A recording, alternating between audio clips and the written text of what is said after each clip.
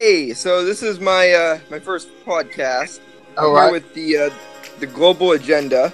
So I was hoping for this to be the beginning of a new series.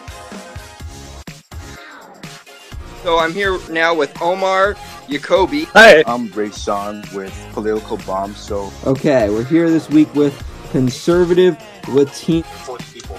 It wasn't really until 2016 that I kind of started leaning the other way. It depends on who the candidate is. I think it's a bold move on her part. I am willing to have that conversation and talk, but at the same time, I believe that the principles that we have in place are what's best for our No, it's interesting that Andrew Cuomo has really tried to distance himself. What we need to do is we need to take steps in the right direction. Spend money on infrastructure, we need to spend money on healthcare, we need to spend money on education. He seems like a bandwagoner and that he's only doing this because he knows his opinions are unpopular. The Constitution, it didn't say you have the right to speak hate. No, it's just free speech. He just doesn't seem to care or understand what poor people go through. I think that if you are Republican, I think the only way you could maybe win over Trump is if you have a better plan economically. It's going to just come down to how well he can do. Yeah, but it's crazy, man. Like, this was just, 8, 9, 10 years ago, and now it's just a complete reversal. I kind of first joined politics with Bernie Sanders. We're gonna build our own socialist ICBMs to fight a space war. Like, this is just completely ridiculous.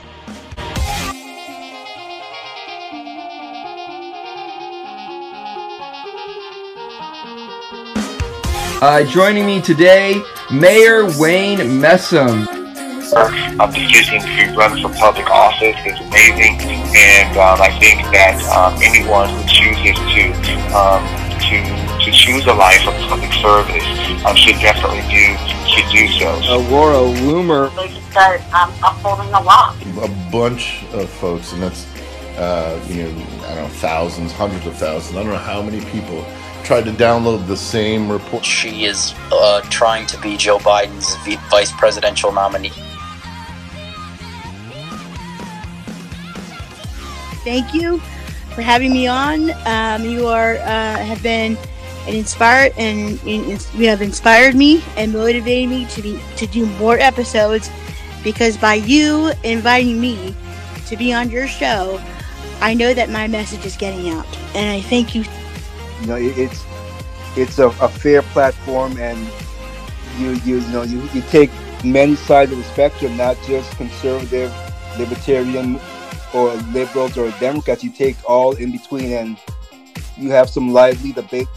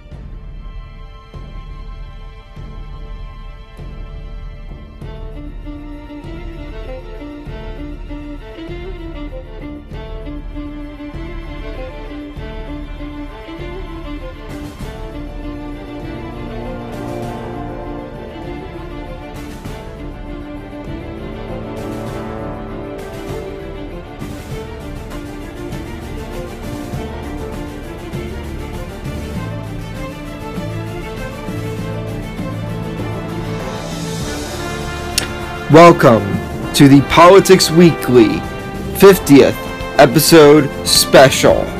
I'm your host, Nolan Cleary. On this 3-hour special, we will be going through 2 roundtables as well as 3 new episodes of Presidential Profiles 2020. We'll also feature a deleted scene from a previous episode of Politics Weekly, and more. So stick around for one of the biggest episodes of Politics Weekly ever.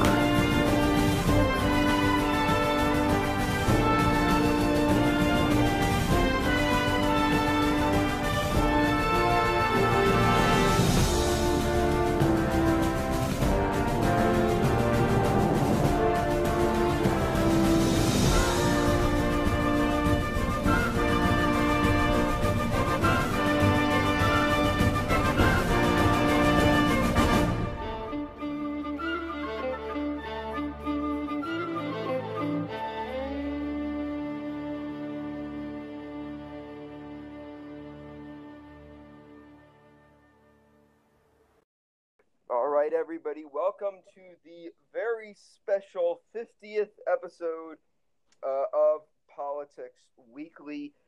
Joining me today, we have, he's from the Political Bomb Show podcast, Rashawn Blyden. Thank you for joining me, Rashawn. Thanks for having me. And we also have from Political Window, we have Omar Yacobi. He was a guest since episode 1. Thank you for joining me, Omar. Sure thing. And Anthony Cabasa, otherwise known as Conservative Latino. He's a conservative activist. He's slated to join us later. So hopefully he'll join the podcast soon. If not, I'll try and get him on another segment. And also, we're going to have another segment with 2018 Kansas Democratic gubernatorial candidate Jack Bergeson. Thank you guys for coming on. What do you guys? How does it feel to be on the 50th episode? We'll start with you, Omar. That's pretty cool. I'm glad to be back. All right. How does it feel to be on Rashawn? It feels very good. I'm getting memories. I'm remembering Omar with the abortion thing. Well, why don't we jump right into the news? We're covering the news from the last 2 weeks, and we'll start with, I think this is something everybody's going to be eager to talk about, the Democratic national debates. About, I believe last week, last Thursday and Wednesday, the first Democratic debates of the 2020 cycle were held. They were held for 2 nights. The first night featured Democrats such as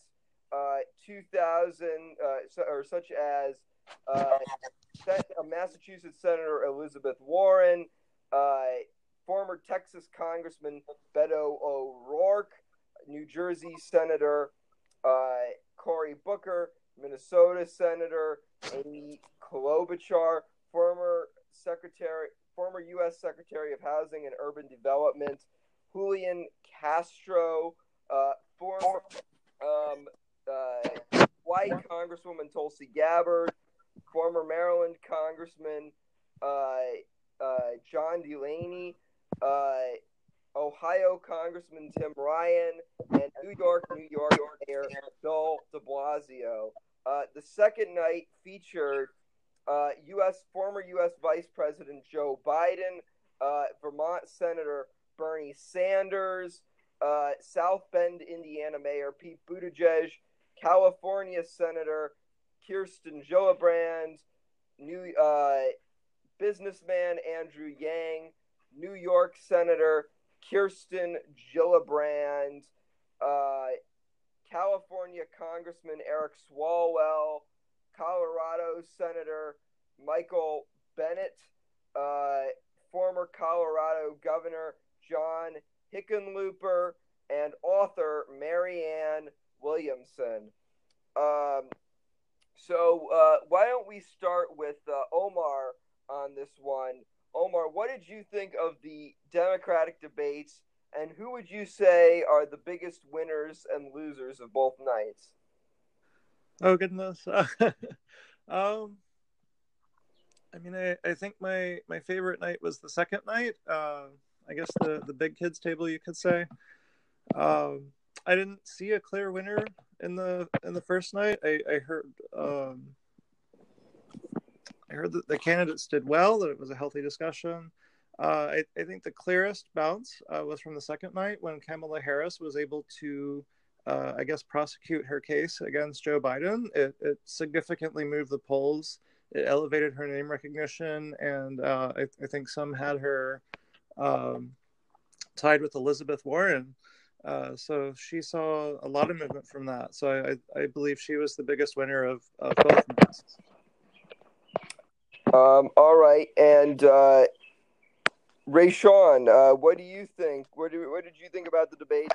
Who do you think were the biggest winners and the losers? The biggest winner, obviously, is Donald Trump, because it was a complete joke. It was a train wreck. It just made me see how radical they are.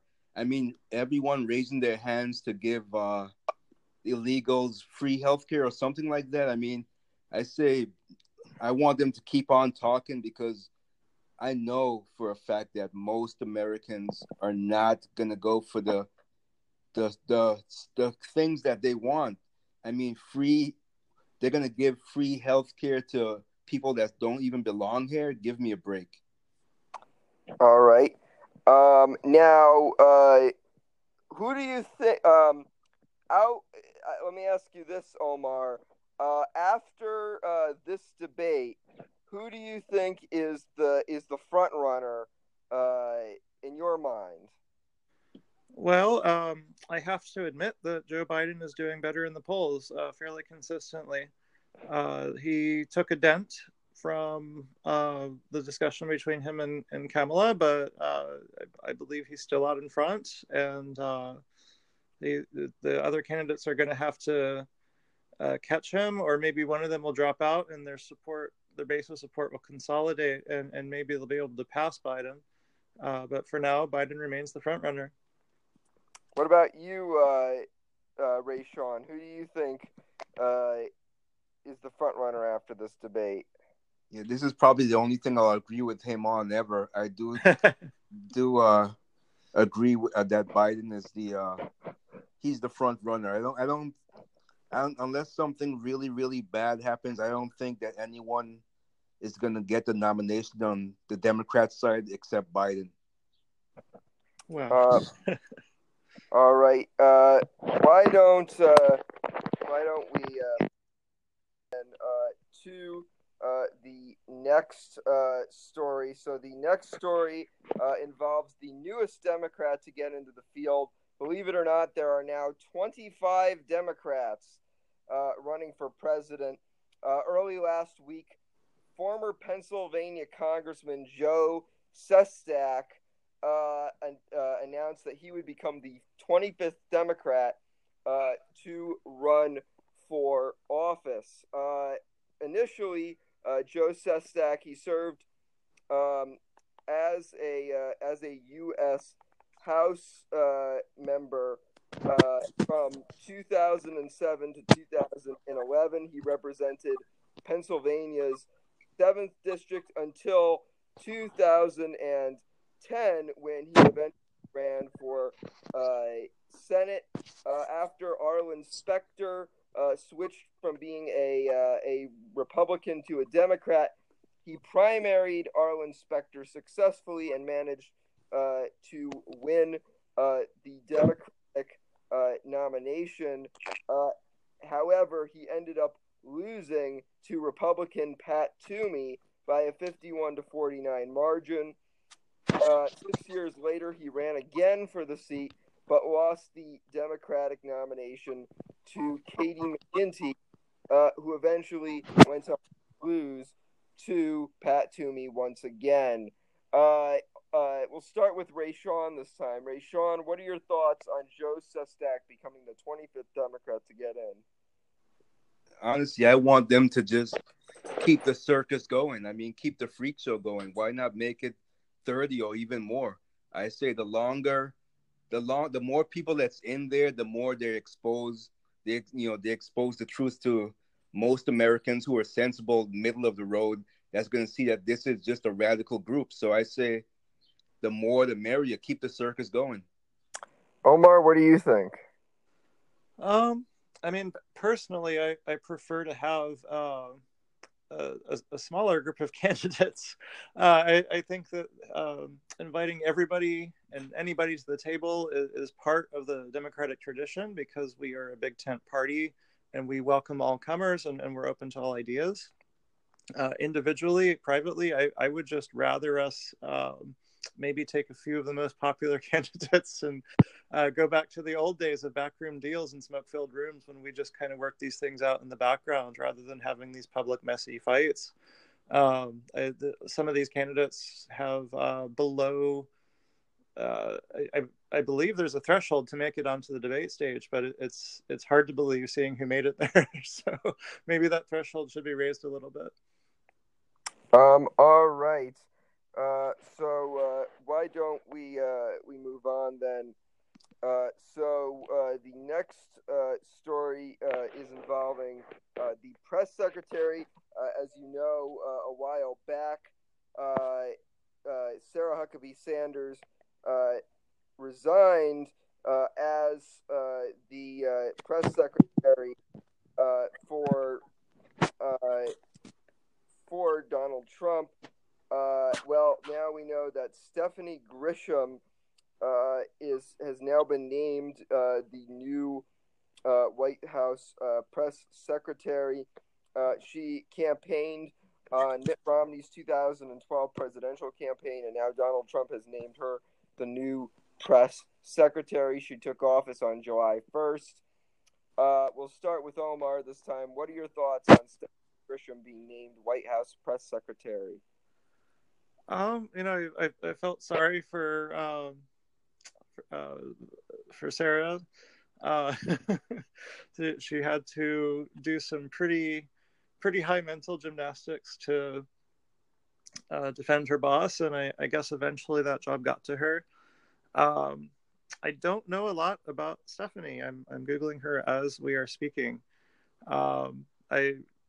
I'm glad the president could find someone to do the job, because it's good to hear from someone. Those are my initial thoughts. All right. And Rayshawn, what are your thoughts? Yeah, I think that with all the crazy, basically the Democrats have been egging on crazy people to attack conservatives, including when they harass her in public places and stuff like that. So I think those are some of the things that contributed to her wanting to step down, because she's a Christian woman. She don't want to deal with all this kind of crazy stuff. And the new press secretary, I believe isn't she also communications for the first lady, I believe? Believe so. Yeah, Yes. so I think she's going to do fine. All right. Why don't we move on to the next story? So Robert Mueller has agreed to testify in front of the House Judiciary Committee. He will testify on July 17th. There's a lot of talk about what this could entail. We'll start with Rayshawn this time. What are your thoughts on Robert Mueller being sent to testify on July 17th? I can't. The guy is complete. I mean, people say that he's a guy with integrity. I highly doubt it. He hired everyone that pretty much was on Hillary's team that hates Trump. So I don't see any integrity there. He's just a slime ball. I don't see any truth coming from this guy. He's just spread more lies. He's an abomination. I can't stand him. All right, and Omar, what are your thoughts? Wow. I didn't have any thoughts until now, because I just thought this was how the slow wheels of our justice system, and that's how they move. This guy spent months carefully interviewing, scraping together whatever pieces of information he could find, So it'll be good to, I think, hear from the man himself what he and his team were able to dig up. This is the first I'm hearing that he had hired anyone from Hillary's team, because as I understand it, the Department of Justice is non-political. Are you kidding me? That was my understanding until today. I will have to Google what you were saying, because that really surprises me. Well, if you look at all the people that he had in his camp, you'll see that they were definitely never Trumpers, and they were not like I can't even think of those two. The FBI, what's the FBI who were exchanging text messages? People like that. Lisa Page, right? And he conspired with pretty much everyone that hated Trump. So I mean, your head is in the sand as far as I'm concerned. Well, I mean, I am looking at a PolitiFact article now that does say that Democrats are on his team, registered Democrats.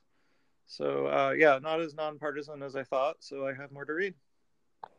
All right, so why don't we move on to the next story? So, a new Axios article has revealed people that were initially considered for Trump's cabinet. The document reveals that Kellyanne Conway was originally considered for a higher position in the cabinet, and Chris Christie was initially considered. The former New Jersey governor was considered for a position in the cabinet. However, the most surprising was that a current 2020 Democratic candidate for president was also considered. According to the document, one of the front runners to lead the Department of Veterans Affairs was Democratic Congresswoman Tulsi Gabbard. Gabbard is now a candidate for president. Omar, what are your thoughts on this Axios document? I'm sorry, I'm going to have to ask you to repeat that question. What are your thoughts on the Axios document that week that showed all the information of who is going to be in Trump's cabinet?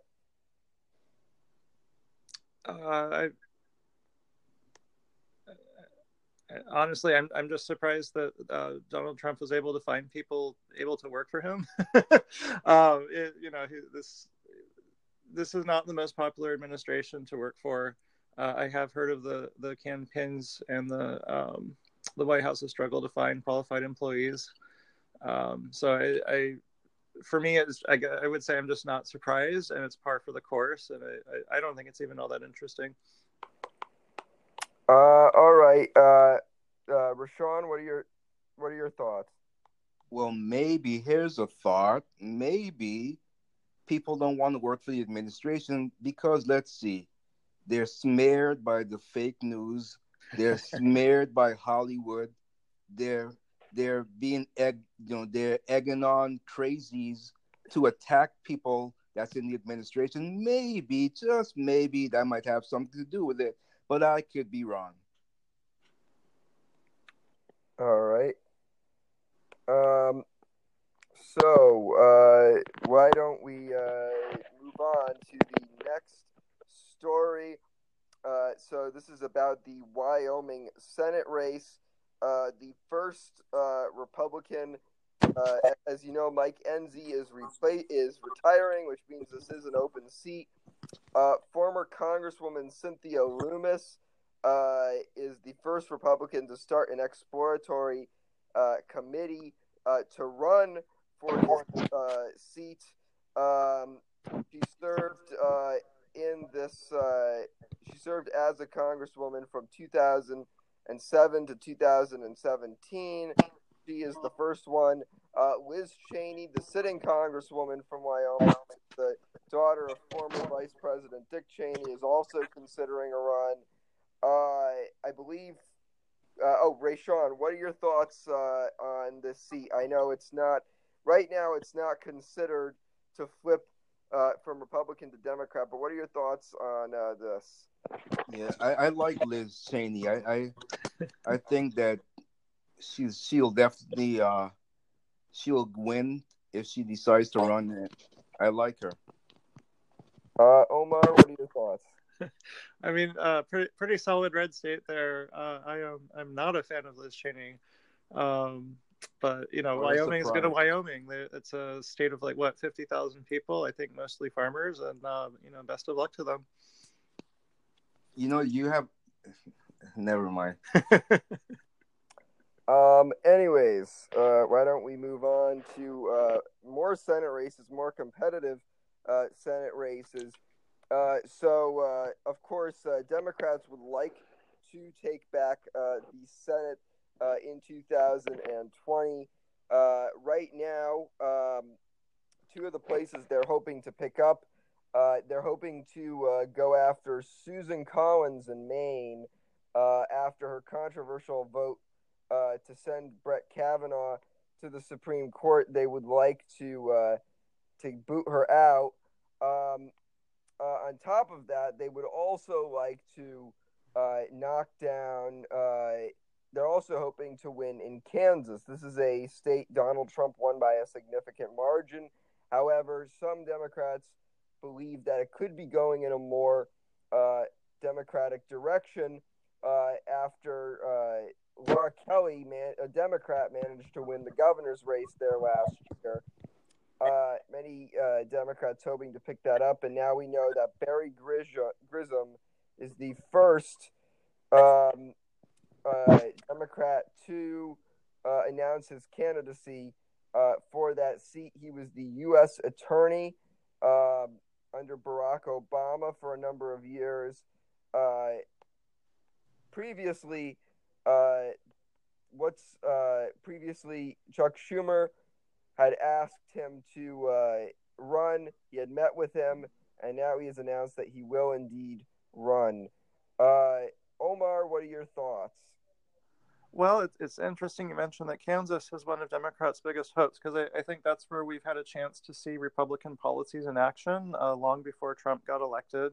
And we've seen the devastation that those policies have visited on the people of Kansas. That's why that solid red state voted Democrat this time around. So I hope the American people look into what's been happening in Kansas and why that's the case, because that certainly would help Democrats' chances for the Senate. They were facing an uphill battle, but now that we've seen the results of solidly Republican governance, I hope the American people can make an informed decision. And before I go to Rayshawn, what are your thoughts on Sarah Gideon getting into the Maine Senate race against Susan Collins?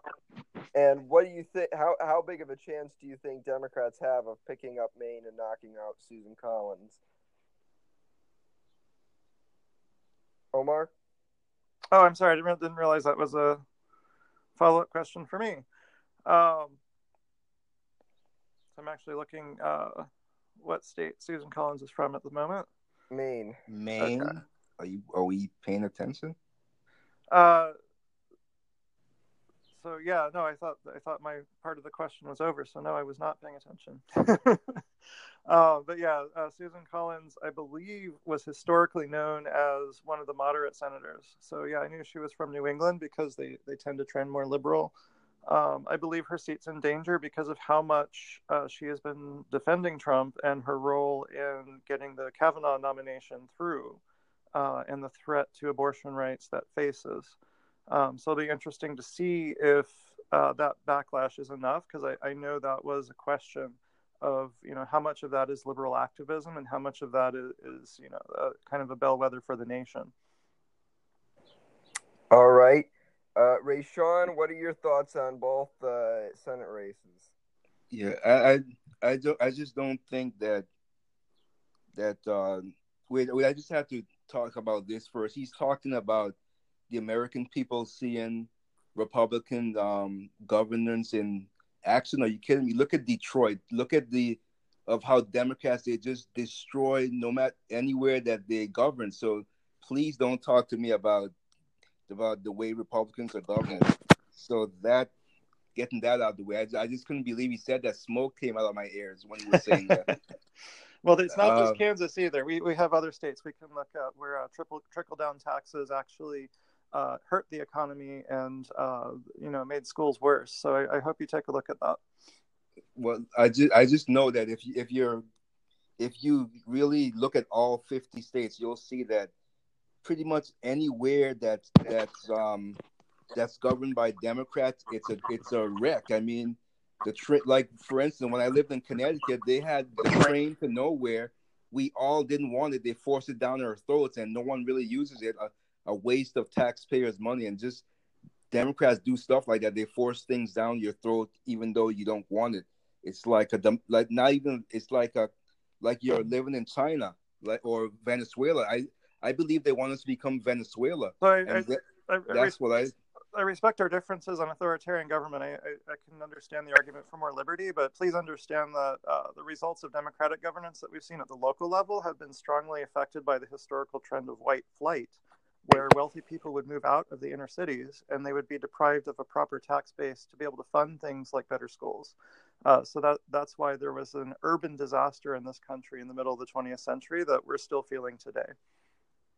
Well, I'm gonna not agree with you on that. But as far as Maine, what's her name, Susan, I don't think she's gonna lose the seat because of those two things. And honestly, I don't think these two Chief Kavanaugh and what's the other one? I don't think they're as conservative as I would like them to be. I would have preferred, what's her name? I can't think of her name right now. She was being considered as well. Do you remember her name? Who? From which state? No, when he was considering for the Supreme Court. I can't think of her name right now, but she was like, Coney Barrett. Right. I would have preferred her because I think that she would have been doing a better job than how they're doing right now on the Supreme Court. I'm not that happy with how they're performing, but I don't think that. Honestly, I would say that some of these Senate seats are gonna be in danger as far as on the Democrat side. We might win a few seats there and on the House as well. All right. So why don't we move on to the next story? So Michigan Congressman Justin Amash has left the Republican Party. We previously talked about how Amash had become the first Republican to announce to advocate for Trump being impeached due to the contents of the Mueller report. Well, now he has officially left the Republican Party. He has registered as an independent, making him the only independent member of the U.S. House, sitting independent member of the U.S. House of Representatives currently. It is rumored that he could eventually run for president as a libertarian, but right now it appears as though he is registered as an independent. Rayshawn, what are your thoughts? I don't see what they don't understand. The report said there was no collusion. What the hell are they going to impeach him for? There's nothing to impeach him for. It's ridiculous. I'm so sick about hearing impeachment. Shut up with your impeachment. There's nothing there. All right, Omar, what are your thoughts? I'm sorry, I completely missed what the original question was. Was it about impeachment? Well, no, what happened was Justin Amash, the Michigan Republican congressman, he was the first Republican in Congress to advocate for impeachment of Trump. He recently left the Republican Party to become an independent. It's rumored that he's going to seek the presidency on the Libertarian line in 2020, but right now he has said that he will continue to serve as an independent in the U.S. House, and I believe it's assumed he'll continue to caucus with the Republicans, but right now he is no longer registered as a Republican. He's an independent. What are your thoughts on that? I mean, I was heartened to hear him come out and I guess recognize the facts around this, because the evidence is building that, and I think this is a consequence of Trump's personality and ignorance, to be completely frank. I don't know if Trump started out intending to break the law when he ran for president, but I do know that he's someone who is pretty unaware of the law, and I think he got tripped up by this. And I think in order to recognize that and to be willing to go against your party is to recognize something that is fundamentally American, which is respect for the rule of law, and to say that nobody is above the law, including a president that you really like and agree with. So I respect Justin for that, and I wish him the best. I don't know if he had to leave his party to make a statement like that, but maybe he had to, because I know that party members face incredible pressure to conform on stuff like that. So he's pretty courageous and a good American. All right. Can you please tell me what evidence is mounting? What evidence? Just one piece of evidence. Tell me. One thing that comes to mind was a discussion at Trump Tower that the president claims he was unaware of. But there was a willingness to accept help from foreign governments, and President Trump has made a public statement that he would accept that help again, which is a violation of the law. Oh, you guys are so pathetic. Maybe, but we're right. All right, let's move on. So this week, Donald Trump once again had a meeting with North Korea. I think the first episode we did last year in June was about North Korea and everything going on with North Korea. But apparently he's continuing, or he had another meeting with Kim Jong-un. Of course, after the summit last year, there was a bit of controversy because there were some reports that North Korea was continuing to build or continuing to test missiles. Well, now they've had another meeting, and this time Donald Trump actually set foot across the North Korean border, which makes him the first president in U.S. history. This was during he was the first president to go to the DMZ, and he was the first president to cross the North Korean border and set foot in North Korea. Omar, what are your thoughts on this? Well, I mean, there's two aspects to this. I think one is that I am, as an American, glad to see open dialogue happening between these two countries. I don't think that we need to wait for countries to fall in line before we start the diplomatic process of negotiation and to try to bring these countries into the international fold and resolve the conflict. So even as a Democrat, I have to applaud President Trump for opening that line of communication and keeping it open. I think that's a very good thing.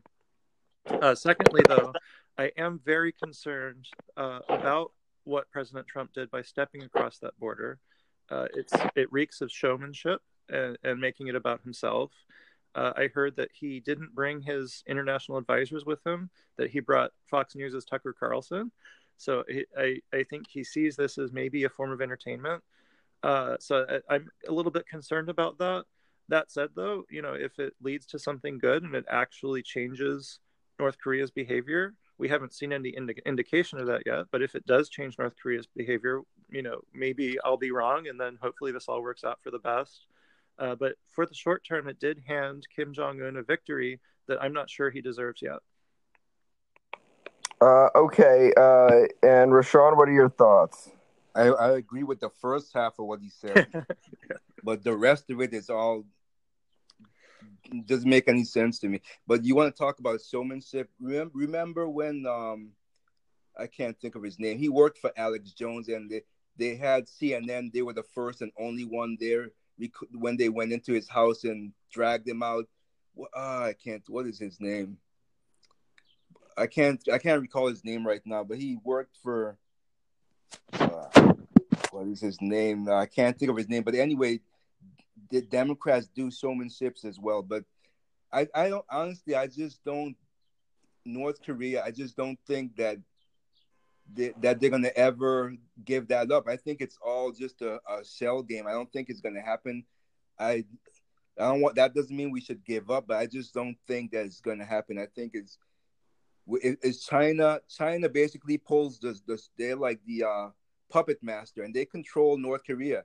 And if they don't want North Korea to do that, it's not going to happen. So, and I don't think China wants them to do it. So, I think for North Korea to get anything done, we have to deal with China and go through them. That's the only way anything is going to be done. All right. So let's talk about the next story. So the next story is involving the Trump parade. So Donald Trump had a more more expensive parade than usual. He spent $92 million on a parade, which was more than expected, and had tanks rolling down the streets. Many people are praising this parade, while others are criticizing the cost of the parade. But there is that. What are your let's see? What are your thoughts, Rayshawn, on the 4th of July parade that Trump had? I'm like so frustrated with the administration when it comes to spending. I'm physically conservative, and he's not acting like a physically conservative president. Death is more out of control now than it was under Obama. More immigrants are coming in than there was under Obama, and you're spending all this money on a parade. I really just feel that he needs to get spending under control and control the damn border instead of spending money on a parade that wasn't really necessary. Just get it done. I mean, it's ridiculous. If I lived the way they did, I would be homeless. I wouldn't be able to afford to live where I live. They just spend money and spend. It's ridiculous. And the border, we can't take everyone in. It's just crazy. Why don't you try walking into Mexico and see what happens to you, or walking into across any other border? I don't understand. That's the argument with Democrats. I don't understand. They say, oh, you can that we need to be more humane and let people in. But let's look at how everyone else treats someone walking across the border. It's ridiculous. So disease is coming in. You have probably terrorists coming in.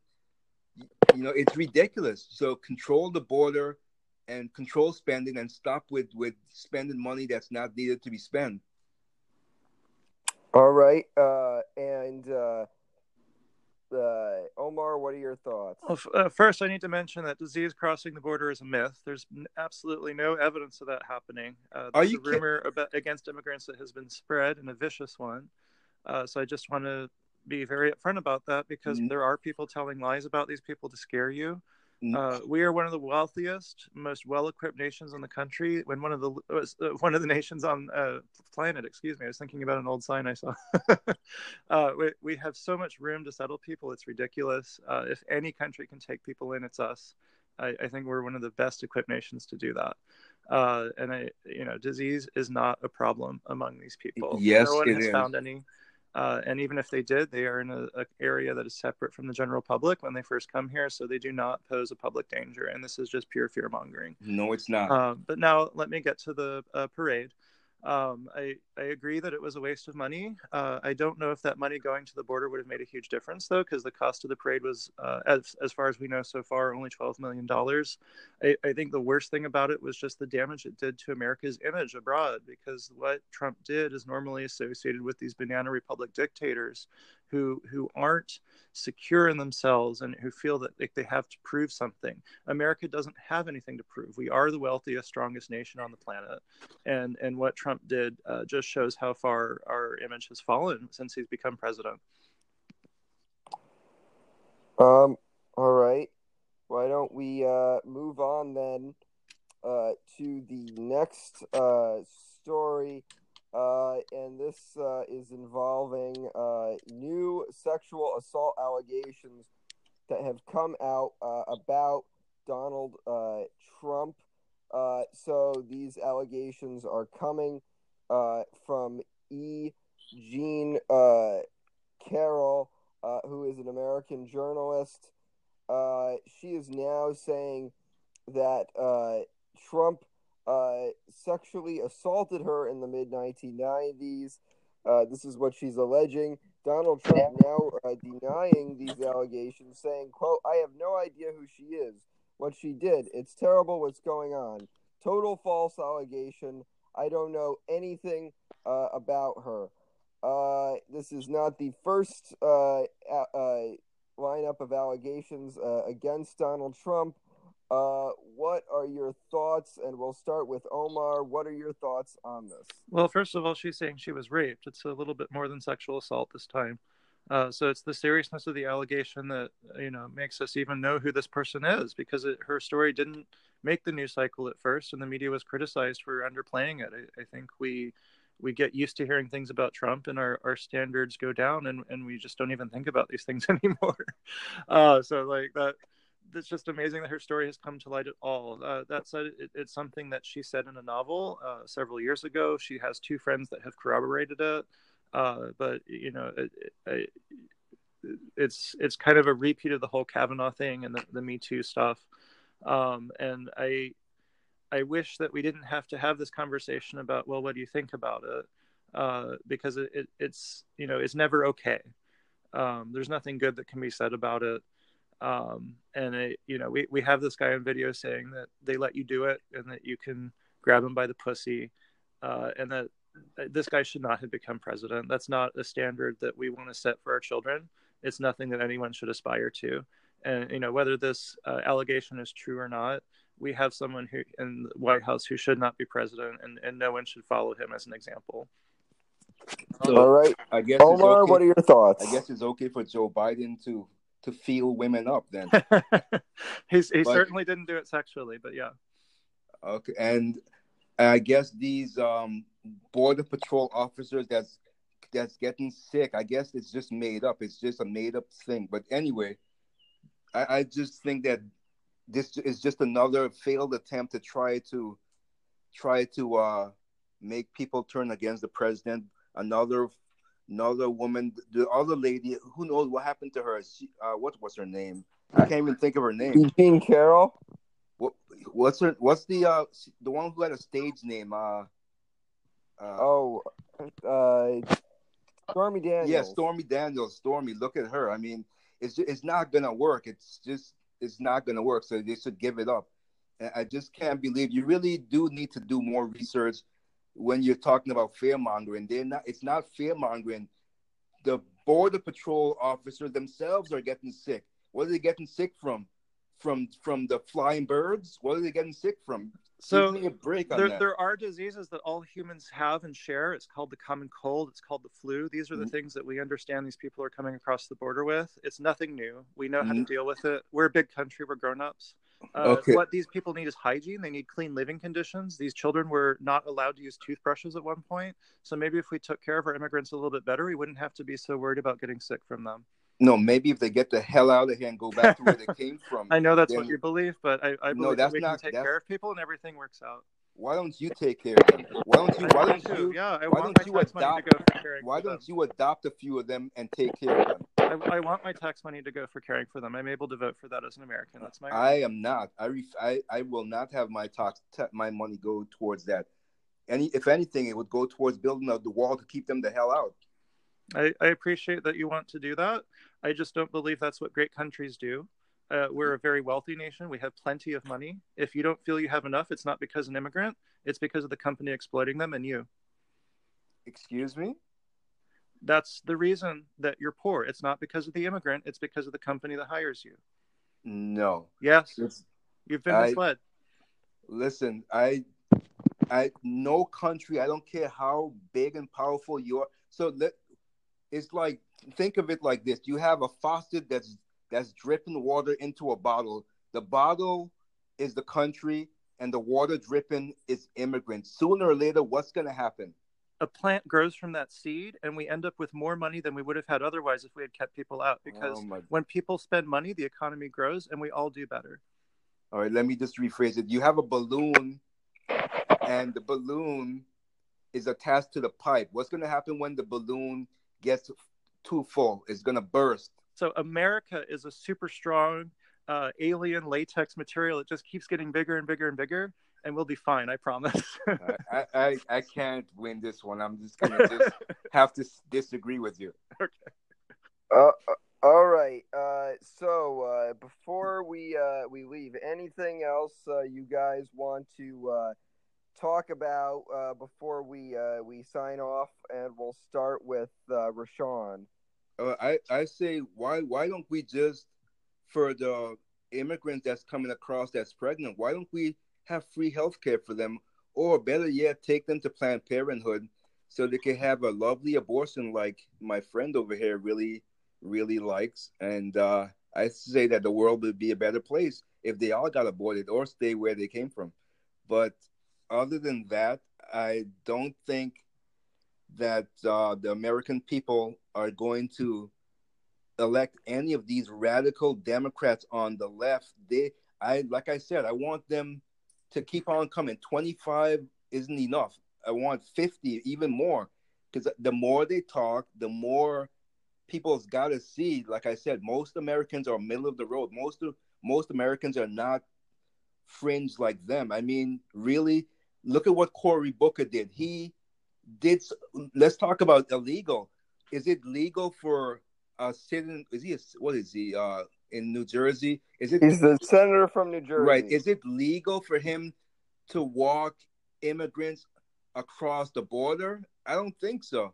So I say let the Democrats keep coming and doing crazy things like that, because they're hurting middle of the road Americans, and that's the more they talk, the more people are gonna vote for Trump. Even the never Trumpers are gonna wake up and see that these people are nuts. We can't have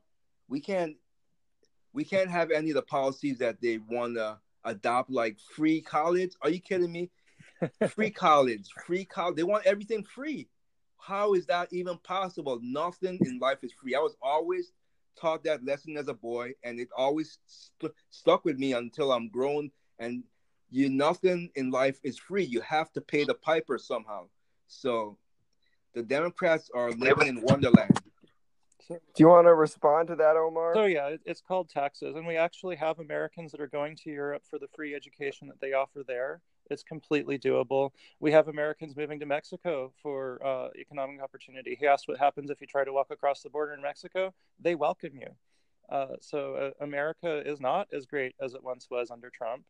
And I hope that we learn more about the world around us, and that we try to be more like them, because when you look at quality of life, when you look at happiness, on all these measures, other developed countries come out ahead of us. The United States is dead last on those lists of countries that are wealthy, and we are headed toward third world status if we keep going on the path we're on. Americans are big-hearted traditionally, and the fact that we're not right now shows that this country's in trouble. We are at a pivotal moment. We need big ideas to fix that. So if you hear something that's nuts, that's what they're trying to do. They're trying to fix it. They're trying to make it better. And read up on it. Don't just react to that and think, oh, that's crazy. Go out on the internet and see what experts have to say about this, what they say that the effects of these policies are going to be. And, look at other countries' experience. And I think you'll find that, maybe the world won't come to an end, and maybe we'll actually be able to benefit from some nice things if we subsidize people instead of corporations. All right. Anything else you wanted to talk about, Omar? Well, I think that was it. It was just to point out that, these ideas may not be as radical as you think. They have a much higher level of support from Americans once you look at the polling. Really? Than you would think. Yeah, like 70% of us want Medicare for all, including many Republicans. I think they understand that our healthcare system is broken, and we need access to affordable health care. Look at the Postal Service. Is it the best delivery service in the world? No, but it gets the job done, and you're going to be without a package. It's the same idea. This general welfare is something that Congress has the power to provide under Article 1, Section 8. It's not just in the preamble. So this is very constitutional. This, 3 or 4 of our states, when they started out, were commonwealths. We believed in sharing the wealth before communism was a thing. We had welfare for poor people in colonies. So this is just something that good countries, big-hearted countries do. And I hope we rediscover that aspect of ourselves in this election. I see. So 70% of us, we want to get rid of airplanes, and we want to take a boat all the way from America to Europe or Japan. It sounds like so you need to watch less Fox News, because that sounds like the real Green Deal to me. That was not Alexandria Ocasio-Cortez's proposal. That was something that Fox News made up about it. What about the farting cows? So that was just something that Fox News made up.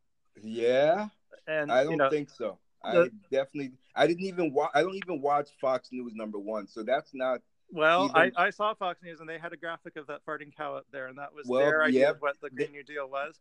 I will tell you that cows are part of the problem, but only a small part. God. They are like 2% of emissions. So you need to, instead of reacting to these really emotionally charged things, go out and get some information. Look at what our sources of greenhouse gas emissions are. And you'll see that agriculture is only part of it. And yes, transportation is part of it too, but we're not saying get rid of all transportation. We're talking about moving to new technology to make that transportation cleaner so that we can improve our standard of life, so that we can reduce air pollution and have fewer kids having asthma, fewer kids dying from this stuff, and Americans dying early from this harmful pollution. We can make life better if we move past what we have right now. Well, I'm not sure where your sources are, but they took it down. Otherwise, I try to find it. I'm gonna have to do a show just so people could understand that you are not. There's like one sentence in a press release, and the media seizes on it, and they make a big deal out of it instead of looking at the whole picture. No. Yeah. I read about it. I actually read the article about the media event that was about those farting cows, and they just took one sentence from a press release, and that was it. The whole Green New Deal is not about farting cows. It's not about taking away your choices. It's about improving this technology and getting us to a new way of having the same standard of life we have now, but cleaner and better.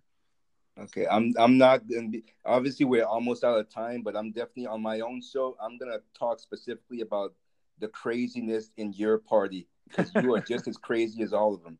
Well, good luck. All right. So before we go, do you want people? You want to tell people where you guys can be found? We'll start with Omar. Sure. So I run a Facebook and Twitter feed, mostly Facebook these days.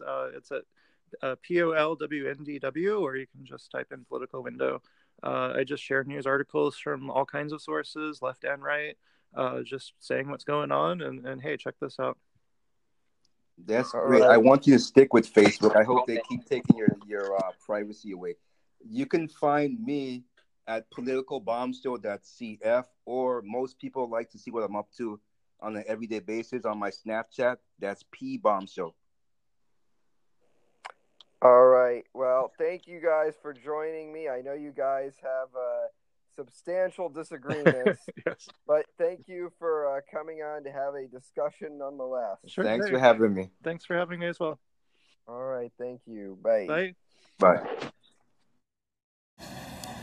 One of the most powerful pieces of art in the United States Capitol is the Trumbull painting of General George Washington resigning his commission to the Continental Congress, at the height of his power, submitting to the rule of law and the will of people. That has withstood the test of time for the last 243 years. If we set another precedent now, that a candidate who invited the participation of a foreign power, a president who sought to obstruct the investigation into the invasion of our democracy, if we allow him to get away with this with complete impunity, then we will have set a new standard. And that is that some people, because of the position of power and public trust that they hold, are above the law. And we cannot allow that to stand. He became a sensation during the 2018 midterms, amassing millions of supporters from across the nation. Now he hopes to be president. Who is Beto O'Rourke, the young Texas Democrat running for president?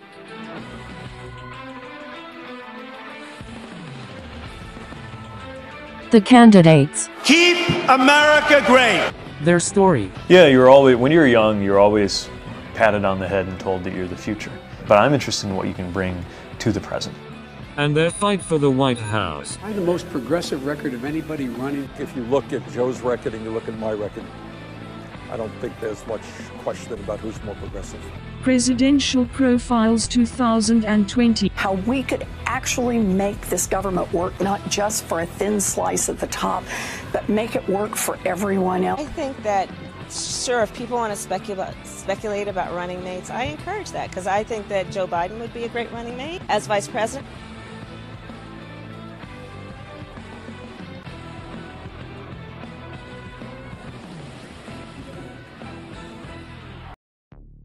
Robert Francis O'Rourke was born on September 26, 1972 to Pat and Melissa in El Paso, Texas. He was one of 3 siblings. As a child, Robert was given the nickname Beto by his family, as it was a common Spanish name. His father served as county judge and county commissioner of El Paso until Democratic Texas Governor Mark White asked O'Rourke's father to work for him. Pat worked OK Jesse Jackson's campaigns for president in 1984 and 1988, though he later became a Republican to run for office twice unsuccessfully. He interned for Congressman Ron Coleman.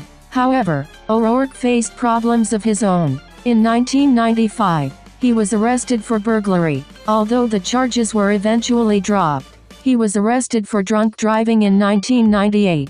O'Rourke briefly pursued a punk music career and a failed business career before finally pursuing a life in politics. In the 2000s, he campaigned for Jose Rodriguez, the El Paso district attorney who sought re-election in 2002. O'Rourke has said that Raymond Caballero's victorious election for mayor of El Paso, Texas gave him stamina to consider public office. Following Caballero's failed re-election bid, he and Veronica Escobar, a staffer to Caballero, considered a run for office. In 2005, O'Rourke did just that, running for El Paso City Council, defeating incumbent Anthony Cobbs by a 57 to 43% margin. That same year, he married Amy Hoover, and has 3 children with her. In 2007, he won re-election, beating Trini Acevedo by a 70 to 30% margin. O'Rourke spent most of his time in the El Paso City Council focusing on immigration reform. He became mayor pro tem of El Paso from 2005 to 2011. In 2009, he expressed support for ending the war on drugs. In 2012, he announced his campaign for the U.S. House of Representatives. O'Rourke challenged incumbent Democrat Silvestre Reyes in a primary for Texas' 16th congressional district, who was seeking a 9th term. O'Rourke criticized Reyes for his lack of support for gay rights and marijuana legalization. In a city of 800,000 in El Paso, 50,000 jobs that are dependent on all that cross-border trade, commerce, and retail customers who cross those bridges. The race became a contest for who could win the Latino vote. Eventually O'Rourke narrowly won in the primary, and defeated Republican Barbara Carrasco by a 62 to 33% margin. Upon entering the House, O'Rourke took more moderate and took pro-Israel stances, which many have criticized him for in the party. He came up with a bipartisan bill alongside Republican New Mexico Congressman Steve Pierce to get a border security bill drafted. A lot of people don't know this, but we were the first city in the South to desegregate public places back in 1962. In 2014, O'Rourke donated at least $20,000 of his campaign donations to other Democrats running for office. He defeated Cory Roan by a 69 to 29% margin. In 2016, he endorsed former U.S. Secretary of State, former New York Senator and former U.S. First Lady Hillary Clinton for president over Vermont Senator Bernie Sanders. He was one of the last Democratic members of Congress to do so. However, Clinton lost to New York businessman Donald Trump. The same night, O'Rourke was re-elected. Having no Republican challenger, O'Rourke faced Libertarian Jamie Perez. O'Rourke received 86% of the vote, compared to Perez's 10%. In early 2016, he supported Ohio Congressman Tim Ryan for House Minority Leader. However, Ryan lost to sitting House Minority Leader Nancy Pelosi. O'Rourke announced he wouldn't seek a fourth term in the U.S. House of Representatives in 2018, instead challenging incumbent Republican Senator Ted Cruz for his Senate seat. I remember reading stories, Liberal Robert wanted to fit in, so he changed his name to Beto and hit it with a grin. Beto wants those open borders and wants to take our guns. Not a chance on earth he'll get a vote from millions of Texans. If you're gonna run in Texas, you can't be a liberal man. Initially, O'Rourke's chances of victory were considered a long shot as Texas was a red state that Donald Trump carried in 2016. However, later polling indicated a draw between the two. Eventually, the 2018 Texas Senate race proved to be the most nationally watched in the country. However, on primary day, O'Rourke underperformed to progressive activist Sima Hernandez. His underperformance caused O'Rourke to take a more far-to-the-left stance on issues. Celebrities came down in favor of O'Rourke.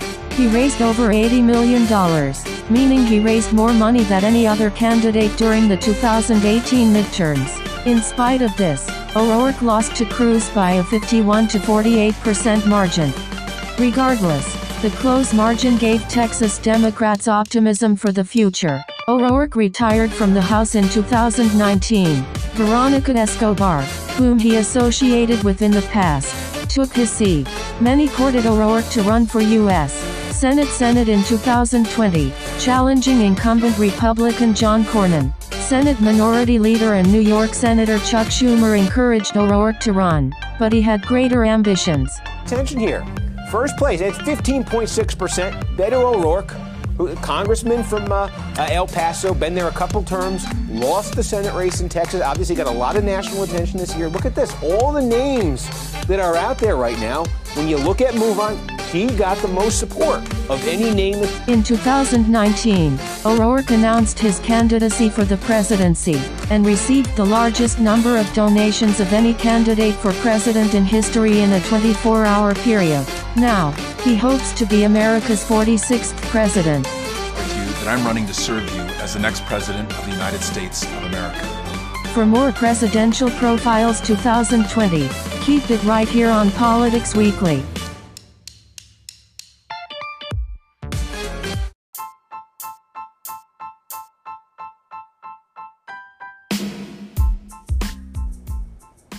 And now, part 2 of the roundtable, featuring 2018 Democratic candidate for governor of Kansas, Jack Bergeson, and host of the Raging Conservative podcast, Megan Jones.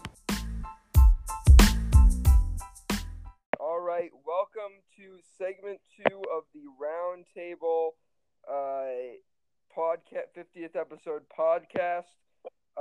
Right now, we are here with 2018 Kansas Democratic gubernatorial candidate Jack Bergeson. Jack, thank you. It's great. And we're also here with Megan Jones, host of the Charging Republican podcast. Thank you for joining me, Megan. Oh, thanks for having me. So why don't we get into the news?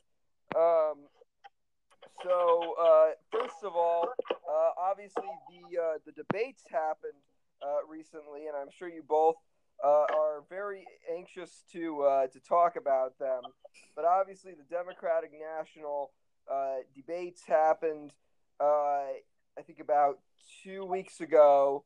Obviously, we were off last week, so we couldn't talk about them. But there were 2 nights of debates. The first night featured Massachusetts Senator Elizabeth Warren, former Texas Congressman Beto O'Rourke, New Jersey Senator Cory Booker, Minnesota Senator Amy Klobuchar, former U.S. Secretary of Housing and Urban Development Julian Castro, Washington Governor Jay Inslee, Hawaii Congresswoman Tulsi Gabbard, former Maryland Congressman John Delaney, Ohio Congressman Tim Ryan, and New York Mayor Bill de Blasio. Night 2 featured former U.S. Vice President Joe Biden, Vermont Senator Bernie Sanders, South Bend, Indiana Mayor Pete Buttigieg, California Senator Kamala Harris. It also featured businessman Andrew Yang, New York Senator Kirsten Gillibrand, author Marianne Williamson, California Congressman Eric Swalwell, Colorado Senator Michael Bennet, and former Colorado Governor John Hickenlooper. So we'll start with you, Megan. What were your thoughts about the debate, and who do you think were the biggest winners and the biggest losers of both nights? Well, I think the biggest winner between, I think it was the first night with Kamala Harris and Joe Biden. I really think it was Kamala Harris. I was kind of hoping that Joe Biden would, say more about Trump, but he just didn't look very good. She really got to him with the busing issue. And when people tell a personal story like that, it really hits home for voters. And I think that's why, she shot up in the race. So if any of the other candidates have a story, they need to tell that story, now, because maybe it's a long way from the primaries, but if they have a story, they need to share it. All right, Jack, who do you think were the biggest winners and the biggest losers of both nights, and what do you think about the debates? Well, the debates, I think the format overall was not that great. I have to say that I did not enjoy it. I wish we would have done like 4 nights and had like 5 or 6 candidates on each debate, so we could have had a more real discussion. It felt like more just like throwing around talking points, everyone butting in. It was very disorganized. I wasn't a big fan of the debate schedule. It really forced candidates to not look that great. I just did not like it. But given that, I think the first night was very obviously gapped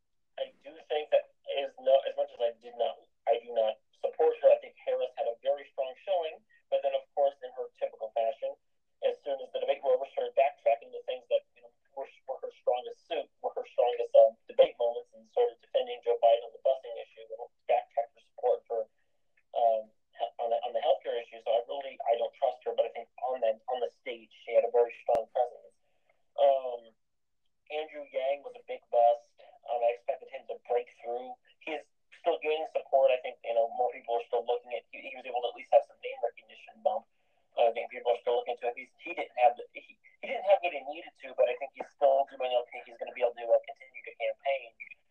If he has a better, I think he can rebound if he has a better debate performance in the future. I think Sanders did okay. He was given some questions that were obviously, supposed to smear him. That's what the media does. They love to smear him. But he was able to play it strong. He needed to do a better job of pursuing his points, but he didn't do horrible. He's thinking about even, and he had a dip right after the debates, but now we're seeing him come back. He's in a solid second place behind Biden, as Biden's in free fall. I expect within the next month or so, Bernie will probably be number one with Warren and Harris in the number 2 and 3 positions. I think that's kind of where the race is going to solidify. I think Biden's going to fall out of the race.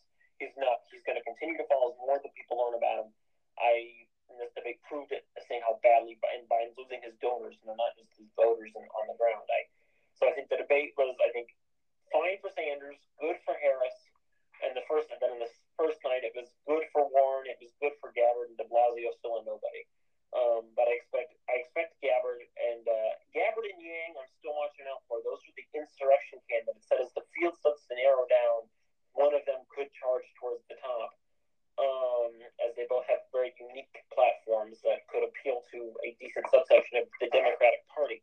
So watch out as we get down to more 8 candidates or so. There's more room for someone to kind of make their case and get those 2 candidates, if they're able to wait it out till November, December, or even past Iowa, they could have a breakthrough and at least do well. They're probably not going to win the nomination, but they can have a decent showing and put their names on the map for possibly vice president or cabinet position or just future in the Democratic Party. Now let me ask you guys this. After watching this debate, who do you think could end up being the Democratic nominee, or who do you think is most likely to end up being the Democratic nominee? We'll start with you this time, Jack.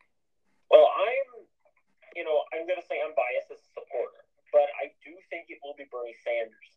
And it's not so much that he had an okay night. He didn't do great. He could have done better, and I think his team knows that, and I think they're going to prep him better. He's used to the one-on-one debates I had with Hillary Clinton. He just needed to warm up, I think, to the format. But I think he has. You look at it, 25,000 volunteers in Iowa. That's unprecedented. He has the most cash on hand. I just saw that this morning out of any Democratic candidate. So he has the leg up in every other thing, and I think he can do better in the next debate. I think there's candidates that have an outside chance. I think Harris and Warren definitely have a shot. I don't think Biden will be the nominee. Buttigieg again is a low. The top 4 chances, in my opinion, go Bernie, Warren, Harris, Buttigieg, and everyone after that has no chance. But I do think Yang and Gabbard will make a charge to the top. I think will be in that. I think they will make a charge to the top. But I don't think they can make up enough to win the nomination. Megan, who do you think? Well, as the conservative women here on the panel here, I don't really would love to vote for either one of them.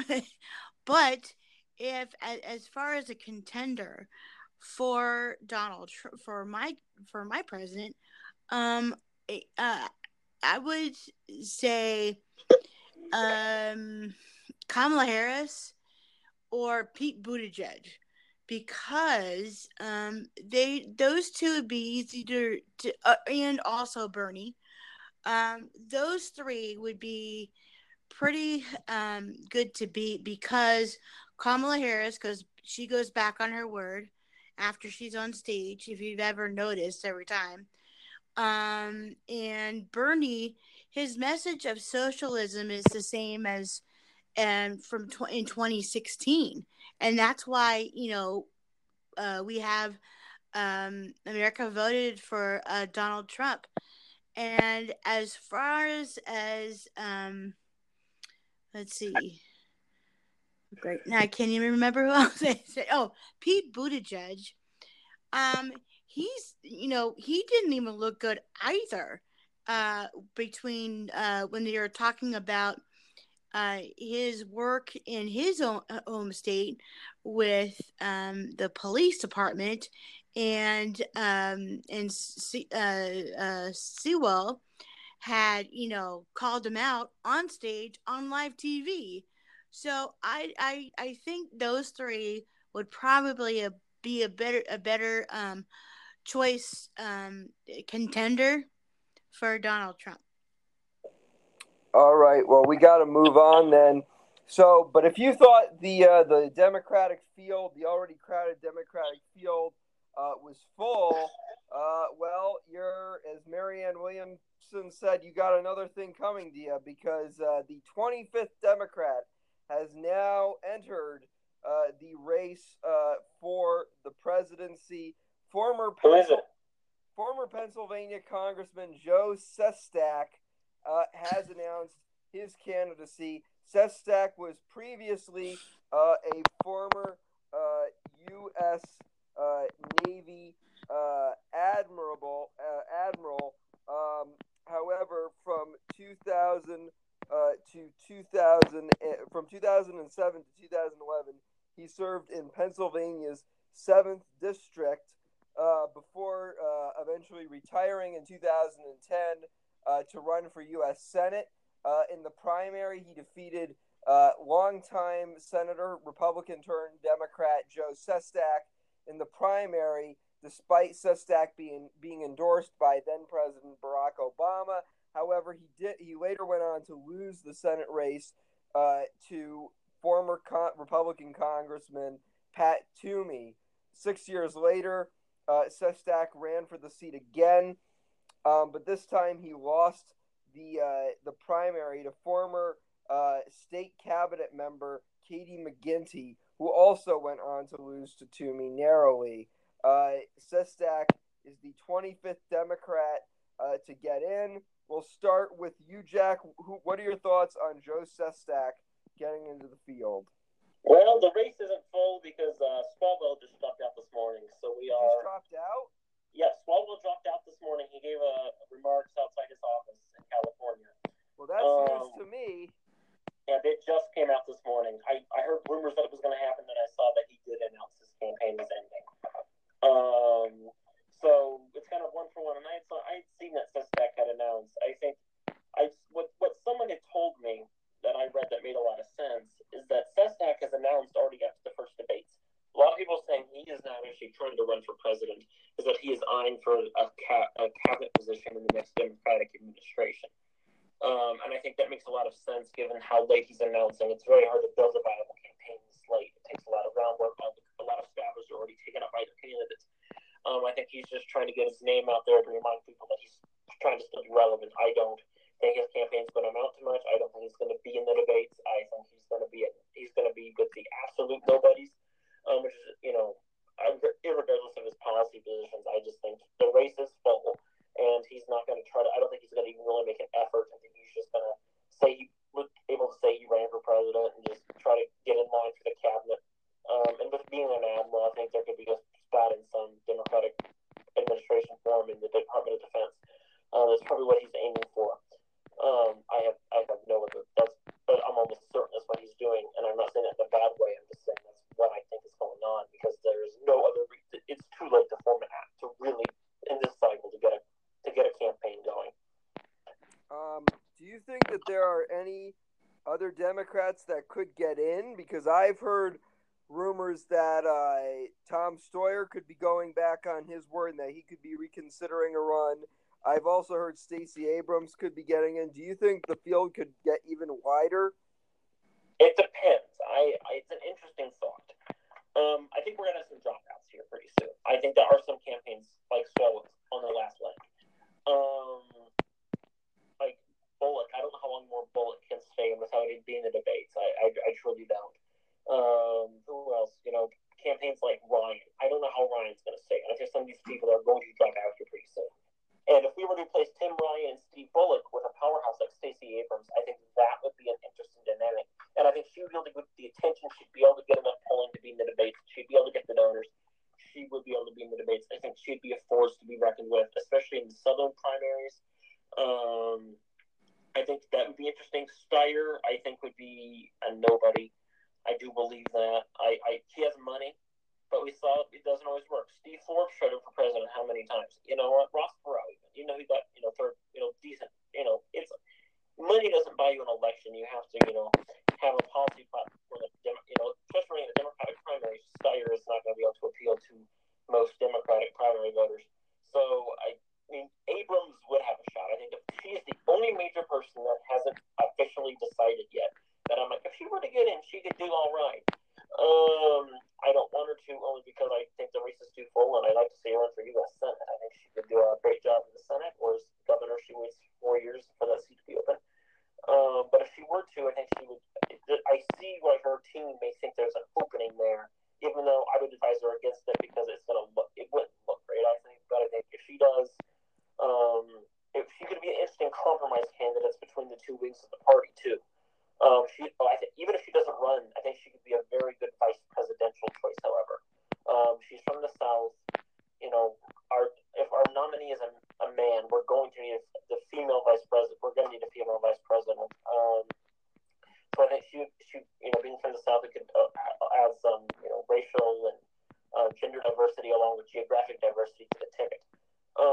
So I think her as a VP would be. I think she could run an angle for VP, and if that's what she wants to do, that makes sense. And just kind of pretend to run for president and really let people know I want to be vice president.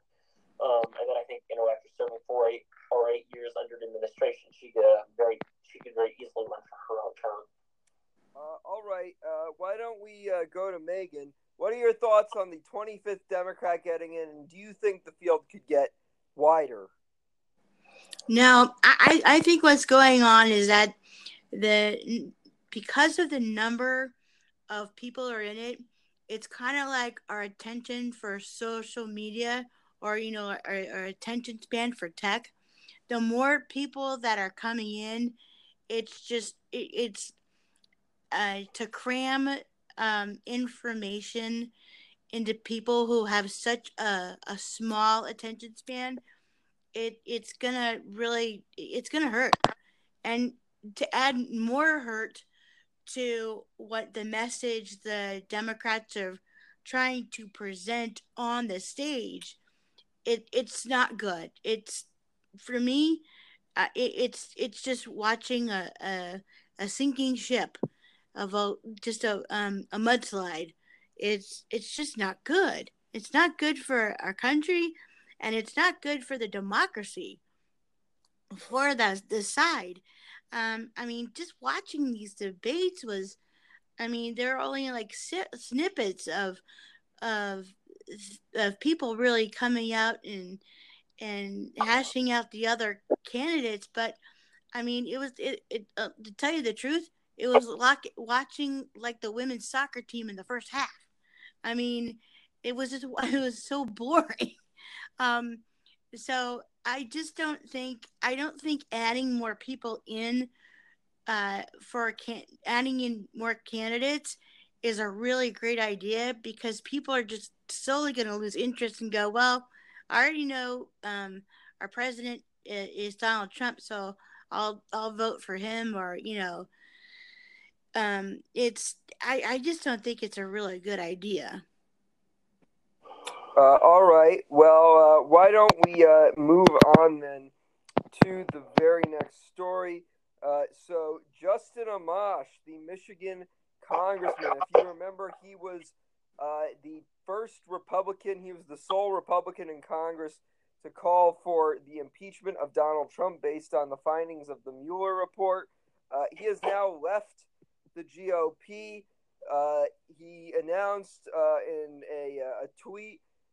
He put out a tweet on Independence Day saying, "Today I declare my independence," followed by a document that announced that he would be switching parties, leaving the Republican Party to become an independent.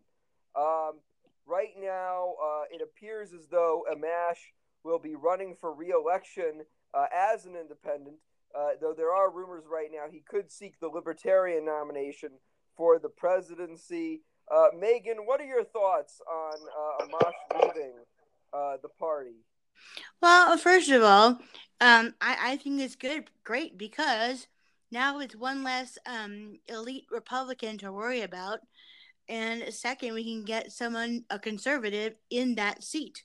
Hopefully, Justin Amash will lose, it's and the other thing too is that someone once said that he's just trying to make a name for himself, and he's jealous that he's not getting attention, and he's not being carried by others in the Republican Party.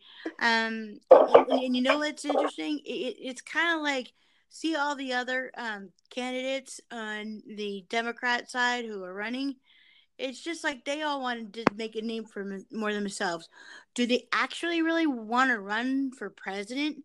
Have all the stress, that our now President Donald Trump has? Do they really, really want to do that? And the other thing is that they're the ones that the Democrats are causing that stress.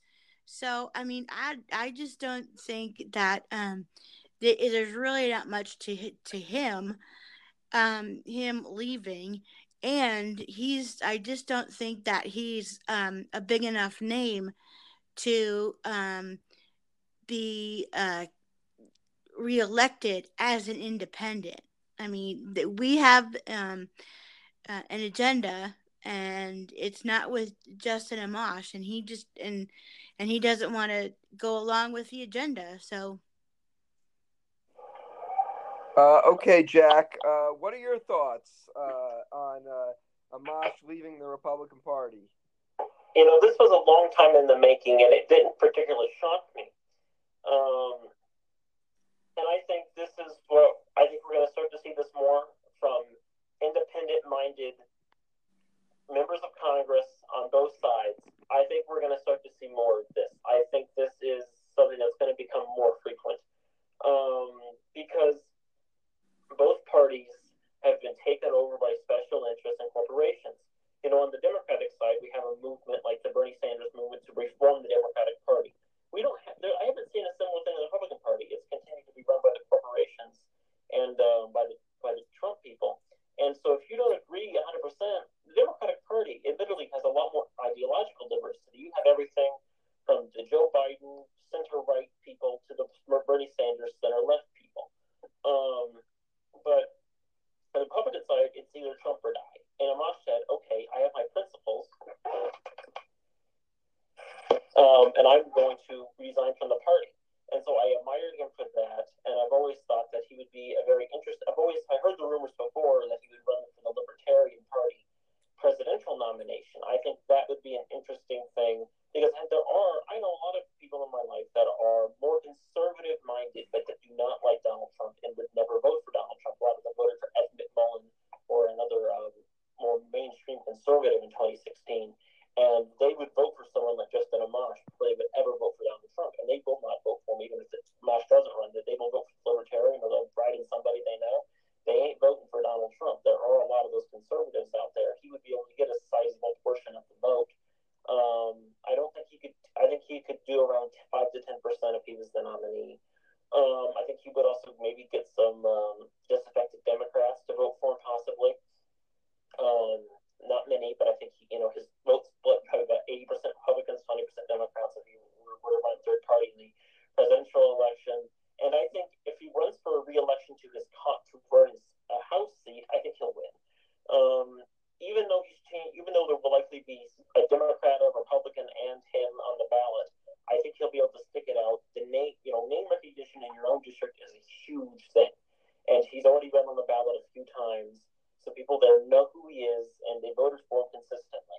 So I think the people there, that's going to be an interesting race to watch. I think that could be a really true three-way split. I think that could be a very interesting race. And actually, the Democrats are probably going to focus on that race, because if you have the conservative vote split, there is a way the Democrats can pick it up. But I think Amash will hold the seat if he runs for re-election. But I do think I'm also certain that he may run for president with the Libertarians, because this would be a very easy way to get a little bit of name recognition before you announce for president. So we'll see what he does. All right, why don't we move on then? Next, let's talk a little bit about the Senate races, the upcoming Senate races.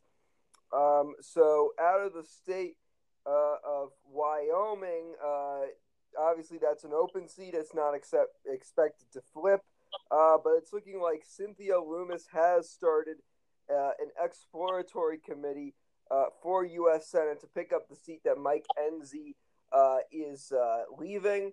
Also, two seats that Democrats are hoping to pick up from Republicans in 2020, one of which, of course, is in Maine. This seat got a lot more attention after Susan Collins controversially voted to approve Justice Brett Kavanaugh to the Supreme Court. Now Democrats are honing in on that race. Also in Jack's state, Kansas, Democrats, the last time they won a Senate race there was 1932, but with incumbent Pat Roberts announcing that he is not running for another term, Democrats see a huge target of opportunity to pick up that seat, especially after Laura Kelly's victory in the gubernatorial election. Well, this week, Sarah Gideon, the Speaker of the Maine House of Representatives, announced she will be running for the seat currently held by Susan Collins. And in the state of Kansas, Barry Grisham became the first major Democrat to announce his candidacy. He previously served as U.S. Attorney under the Obama administration. Let's start with Megan this time. Megan, what are your thoughts on both of these Senate races, or all three of these Senate races? And do you think Democrats can pick up a seat in Kansas or Maine? Well, that's a really good question. I don't really know much about Kansas. Well, we have somebody here who does. No, I know, and I'm sorry about that. I mean, all I really pretty know about Kansas is the barbecue and the Kansas City rolls. I'm so sorry, but as far as politics in different states, I really don't know about that, and I'm telling the truth. But as far as Maine, I would like to see Susan Collins be reelected. Because we do need her. And she had such a powerful message after that, the Kavanaugh hearings. She put the stamp on his confirmation. So I think we need her. She's really strong. But as far as the other ones go, I really can't say anything. That's how I am thinking right now. So, all right, Jack, I know you're probably excited to talk about your state's politics. What do you think about that, as well as the race in Maine? Well, I'll talk about Maine first because I'll make Maine quick. I've got a little bit to talk about in the Kansas Senate race. But in Maine, that is an interesting race because there's two different dynamics at play. You have Susan Collins has that incumbency advantage, and that is a huge thing, and that cannot be understated. However, that state elected a Democratic governor by a decent margin, has two Democratic House reps, and even voted for Hillary Clinton narrowly. I expected to be a little bit short in the presidential election. Susan Collins traditionally has been able to get a lot of Democrats to vote for. Like in 2008 when she was up, you had a lot of voters who voted for Obama Collins on their ballot. I don't know if that's going to happen again after the Kavanaugh hearing. You're going to have a lot of those Democrats that used to vote for her in every election are going to go, I don't know if I can do it again. And we have some big names running against her. That's going to be a competitive race. I can't really say it leans Republican or leans Democrat. If I had to put a label on it, I would put tilt Republican just because that incumbency advantage. But both parties have a shot there, and I think that's going to be one of the Senate races that's going to be talked about endlessly in the upcoming elections. It's probably going to be the most competitive. I think it's even regardless. The state will go. So she has to rely on Democrats voting for her, and that's a hard thing. If you're going to get some, but she's not going to be able to landslide like she usually does. If she wins, it's going to be narrow. Kansas. Well, this morning, Mr. Chris Kobach announced he was running. Oh, that's other news I haven't heard about. Okay. Yep. He just announced. There's a little funny story behind that.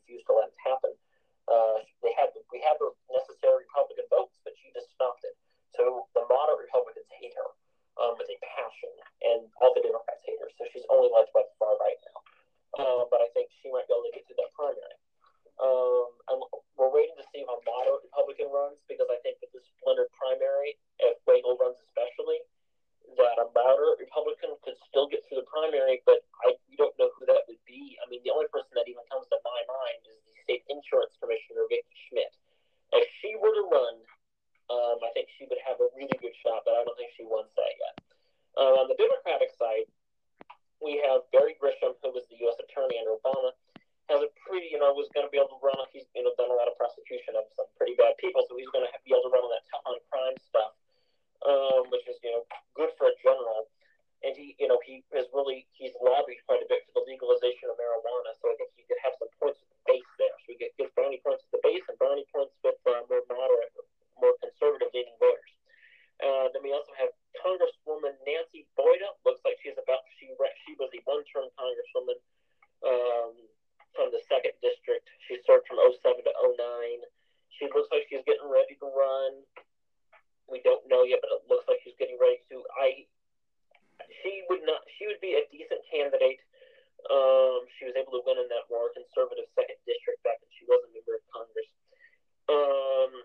So I think, I tell you, if the Republicans don't find a more moderate candidate, they're not going to be able to win that race.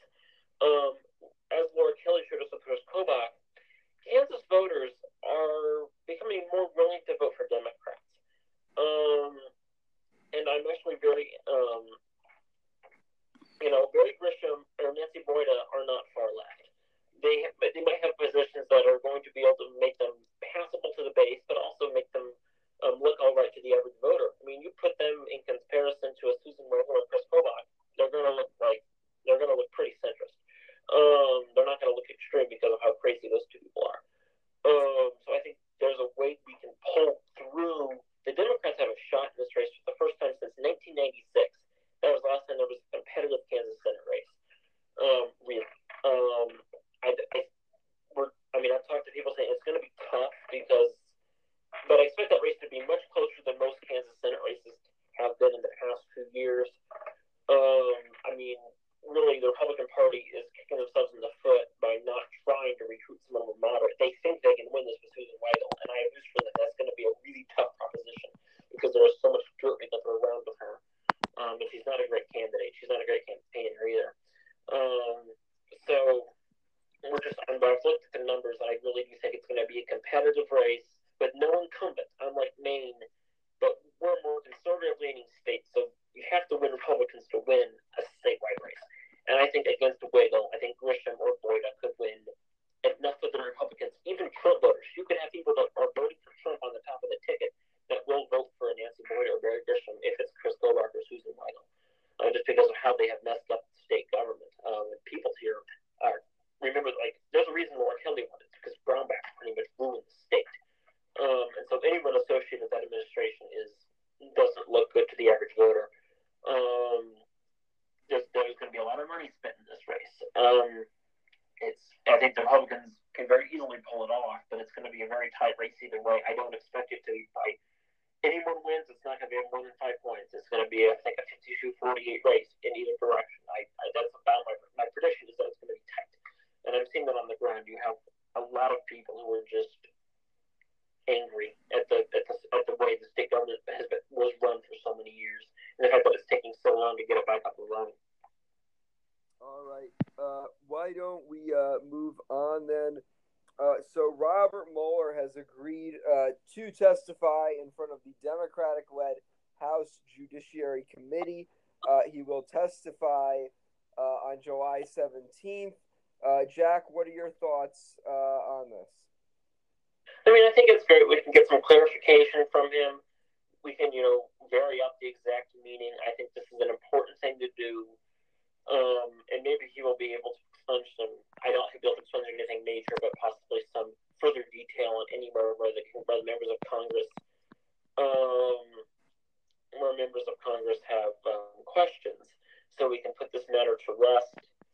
And it's good that this is being done. It's always good to talk to the source. Yeah, you can read writing, but hearing it from their own ears is always good, and the public is good for the public as well, so they can watch this and know exactly what his intent was, and that it has been, at least he has finished, and he's able to give his closing remarks and stuff like that.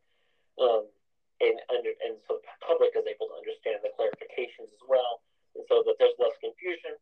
I don't expect anything major to come out of it. If something does, well, I'm wrong, but I think it's just going to be, putting the bow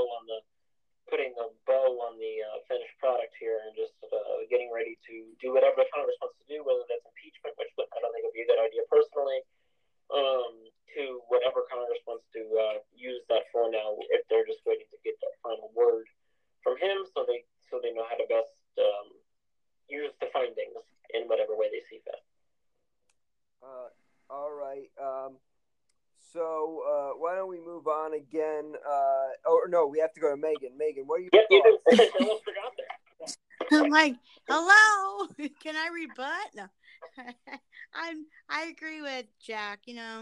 I think it's good for us to hear Mueller for this last time, and also just so the public can get a clarity, and then in a clarity and a closure of this whole witch hunt, this whole debacle that was tried by the Democrats, by Clinton herself, to get rid of Donald Trump, and just putting it all to rest, so people can move on with their lives and really focus on, Jack, the 2020 election. So it's something that I'm kind of looking forward to and going to watch. And hopefully that when after he testifies, it's said and done, and there's no questions. It's what he said. It's in the notes. It's there. It's case closed. Just keep walking. All right, let's move on. So the next story. So Trump met with Kim Jong-un once again, and this time he visited the DMZ, and he crossed the border into North Korea, which makes him the first United States president in American history to set foot in North Korea. In North Korea. We'll start with Megan this time. What are your thoughts on Trump being the first on this whole thing with North Korea and Trump?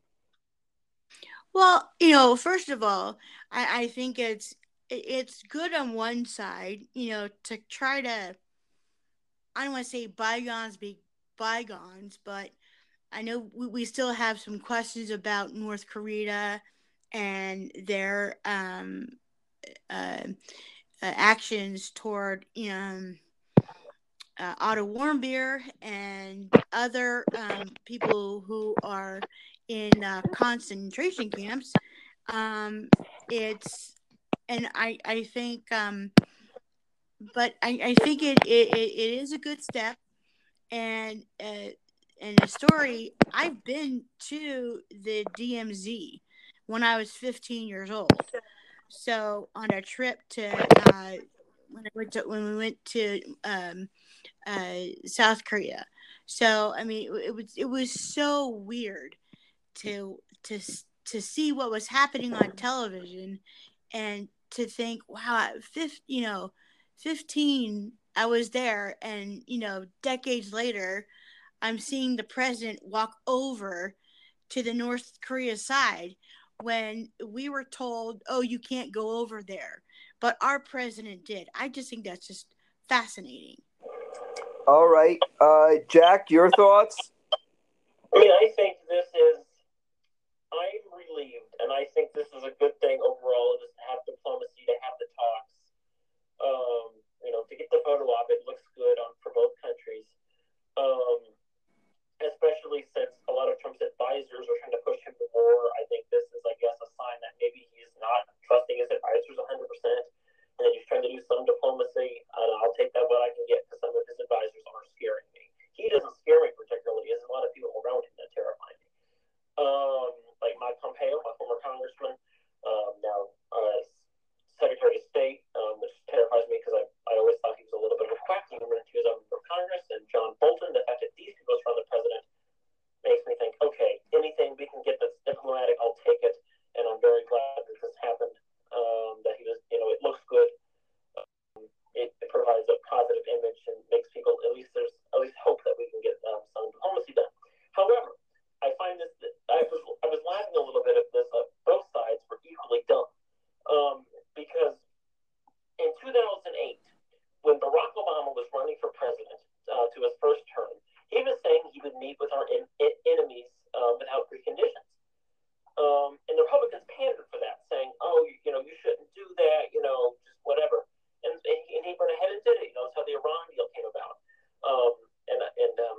Cuba and be able to get some restrictions lifted on there. Obama, for all his faults, had a decent diplomatic mission when he was president.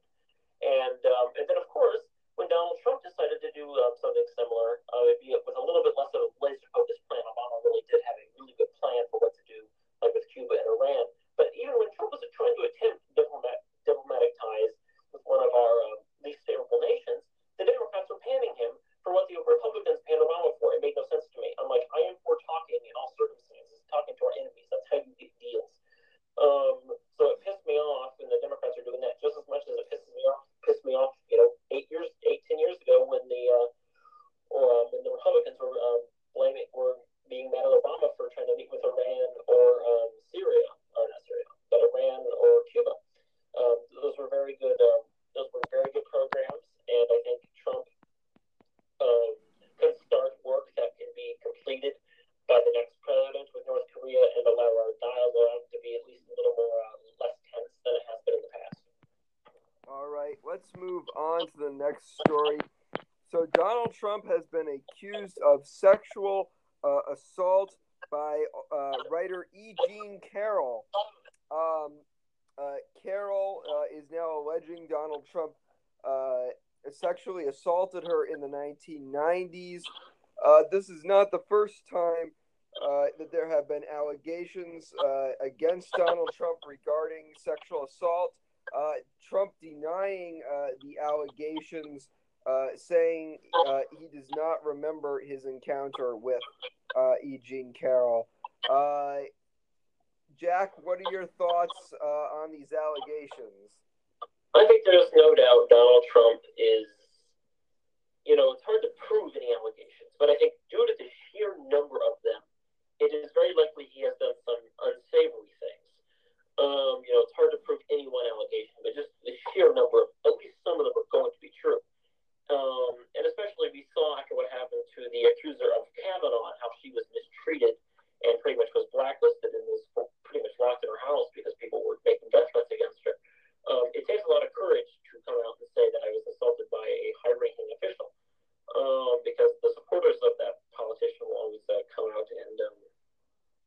come out and make you seem like you're the one doing something wrong. So I tend to believe most of his accusers. And I think that's what bothers me more about him than anything else. Is I think he is a messed up man. And I think that's what I think having him as a president is really demoralizing to our nation. As much as I dislike the man, I wish he would step down so Mike Pence could be president. Because at least Mike Pence is, I wholly disagree with almost everything he believes. I know is a good person. I know Mike Pence is, for all his faults, is actually trying to do good. I think Donald Trump has no moral compass. I think he is there for the power. I think Mike Pence would at least try in his mind, I want to do the best for my country. I think that's why he got into politics, unlike Trump, who did it for self-serving reasons. So I wish that we didn't have to deal with this, but we do. And I think that's, regardless of all the policy reasons, I think that's one of the more important reasons to beat him in the next election. And that's why I'm very glad Mr. Bill Weld is running in the Republican primary, to make sure that that's really not what the Republican Party stands about. I'm not a Republican, but I really believe that the Republican Party that we should have two decent, honorable parties in this country. But we really have none right now, but the Republicans are definitely worse. We really need to show get honor back in the government, and Donald Trump is doing the exact opposite. And Bill Weld, I think, would be a very excellent, if we had to have a Republican president, he'd probably be the best. So I'm very glad we have a Republican running who is, trying to show America that that's really not what the party's about, or at least shouldn't be about. And so I think it's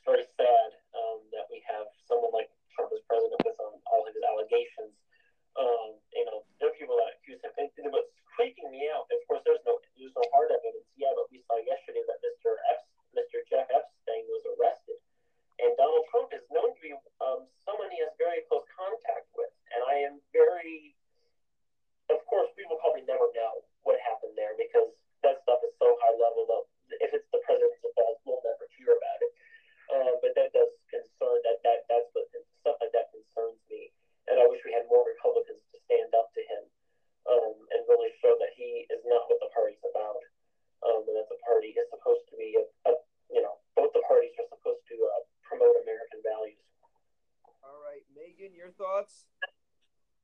Well, my thoughts is, first of all, just, having a picture with her and Donald Trump, yes, they were photographed, but there's no evidence that he made her do anything or anything like that.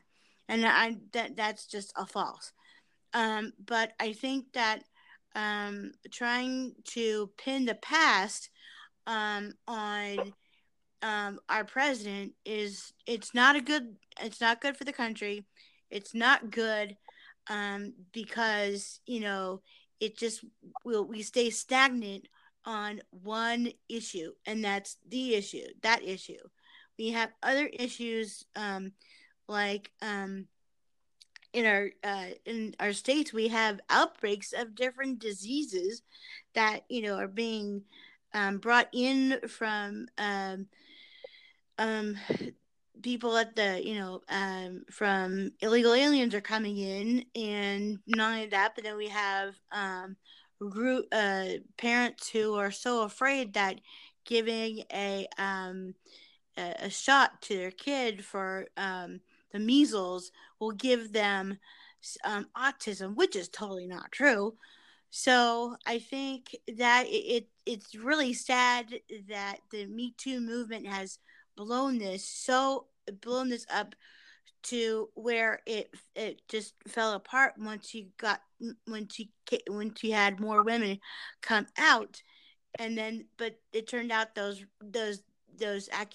accusations were false.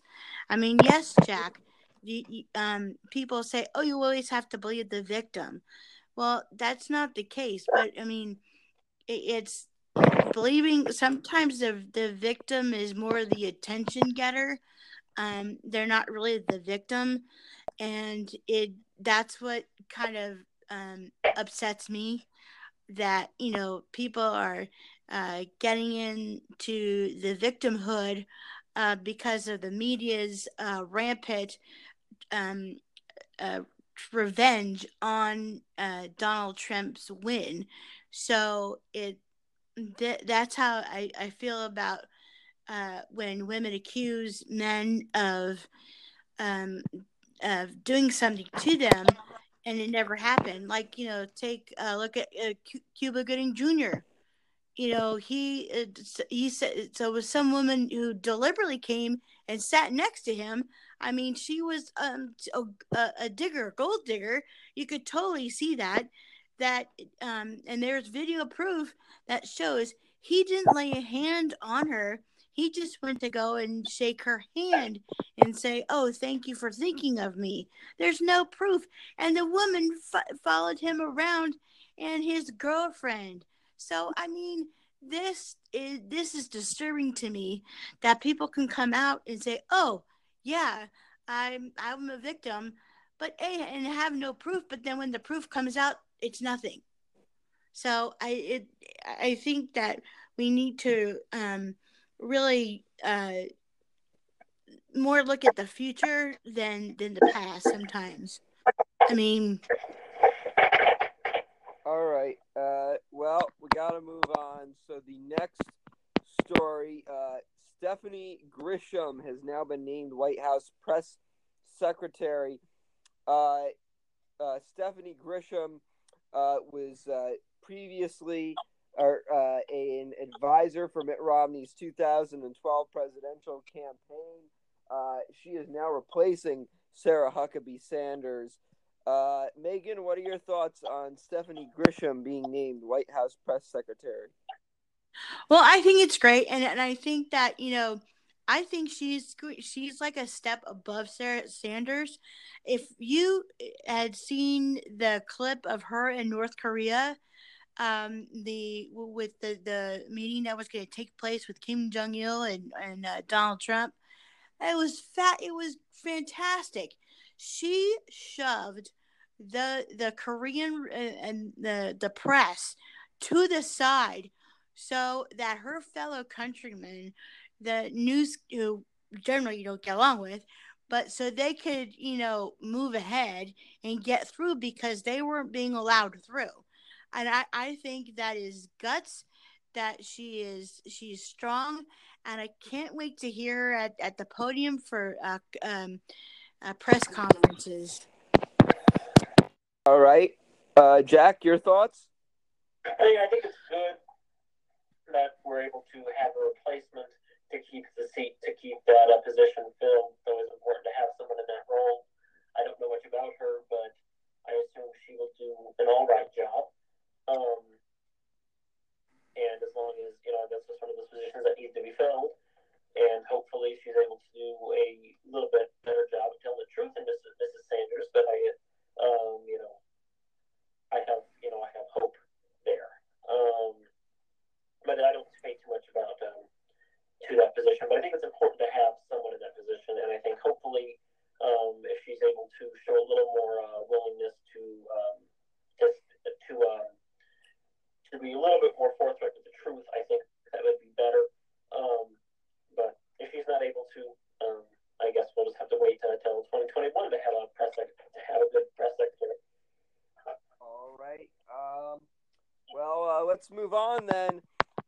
So this Independence Day, Trump had a parade, but it cost an extra $92 million, which has led to people having mixed feelings about this parade. Many people praising the parade, saying that it's a great way to celebrate America. Many people saying that this parade is too wasteful. Jack, we'll start with you. What are your thoughts on the parade Trump held? I thought it was a giant waste. You know what? If the president wanted to give a speech or something, that would have been fine. But of course, it was overkill, and they brought in tanks, and they had a huge parade that forced. And of course, the good thing is it was impractical. They had to bring the streets on. They had to break the truck and the tanks on DC roads, which those city streets are not meant for tanks. So I assume there will be some damage. There was some damage to the roads, or we'll eventually see it when the roads start cracking before they were supposed to. Stuff like that. It was, they had to spend money that was supposed to go to help upkeep our national parks, and they had to use it for this parade. And there was a lot of high level Trump campaign donors were given VIP spots. So some people were saying it was more like a campaign event than really like a national, like a nation, than a thing that's supposed to be patriotic. And so I think I would have been more okay with it had he paid for it out of his own pocket, but because it was a campaign event, it was a glorified campaign event. Because it was really where he had his donors up front, stuff like that. It should not have been that way. And it was very wasteful. And we took money out of the park service, stuff like that, to do it. I just was not a fan of that. If he wanted to go give a speech or maybe even do a parade that wasn't so just a more traditional parade or something like that, that would have been very acceptable. And I try not to knock them when I don't have to, but I was kind of taken aback by them. And I saw the videos of the tanks rolling through downtown DC. It gave me that eerie feeling of like, this isn't right. So it's just, I wish he would have had more restraint. And had decided to do something else. I get our presidents usually do something, and we've never had it be a controversy before. But this was a little much. And I hope that next year he can learn from his mistakes and do something a little bit more, something more uniting and something that's less divisive. Megan, your thoughts?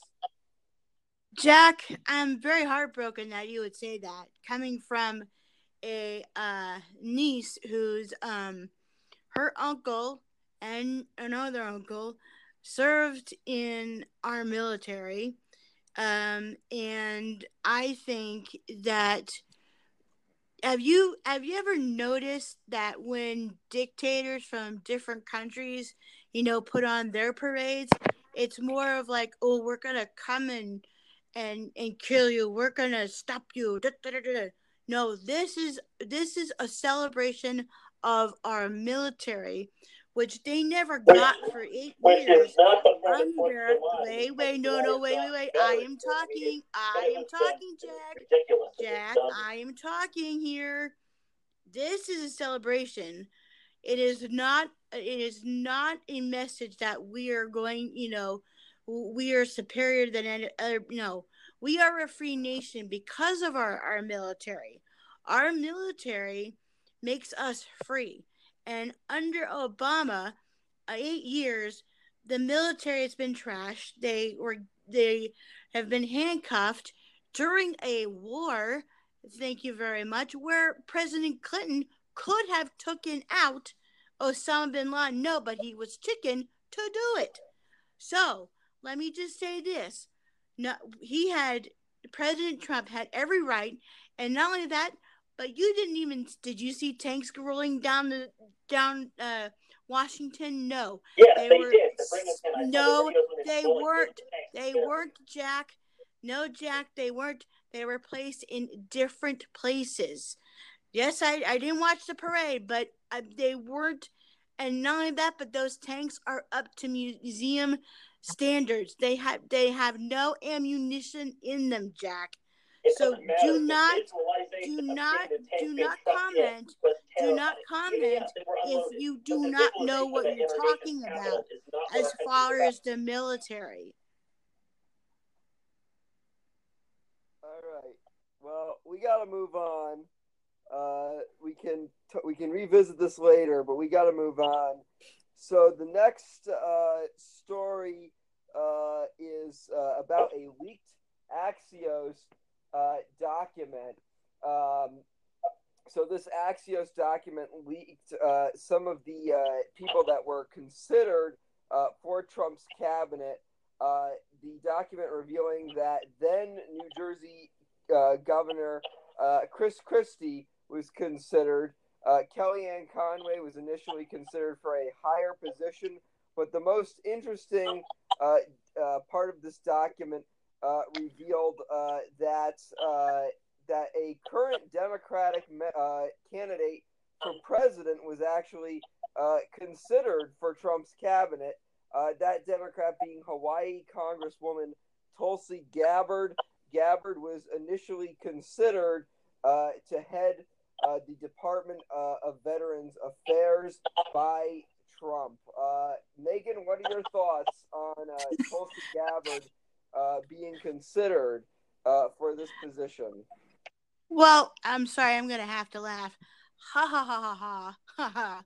I mean, I think seriously for her, I mean, the comment that she said, after the Trump's parading and about, oh, it wasn't for my brothers and sisters in the army. I mean, come on. I really don't see that. I don't even know who wrote the thing.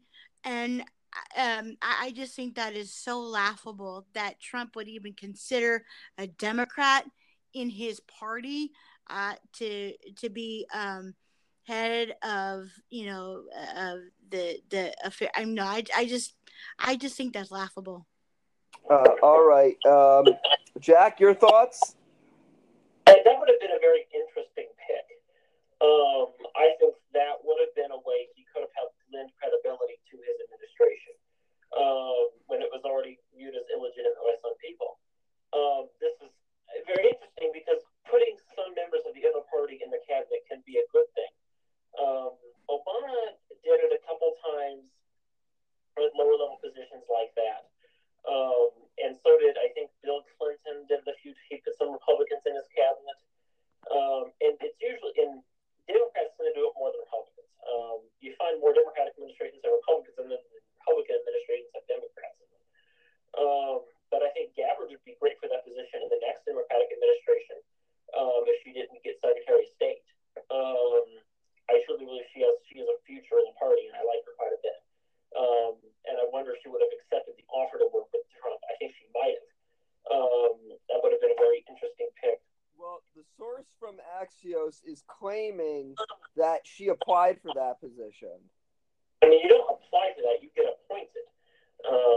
So if she asked Trump for that position, that's interesting. That is if she asked Trump for that position, that is interesting. And I find it interesting that he wouldn't do that because he wants. Trump is the kind of person that he likes to be liked by everybody. That's just his nature.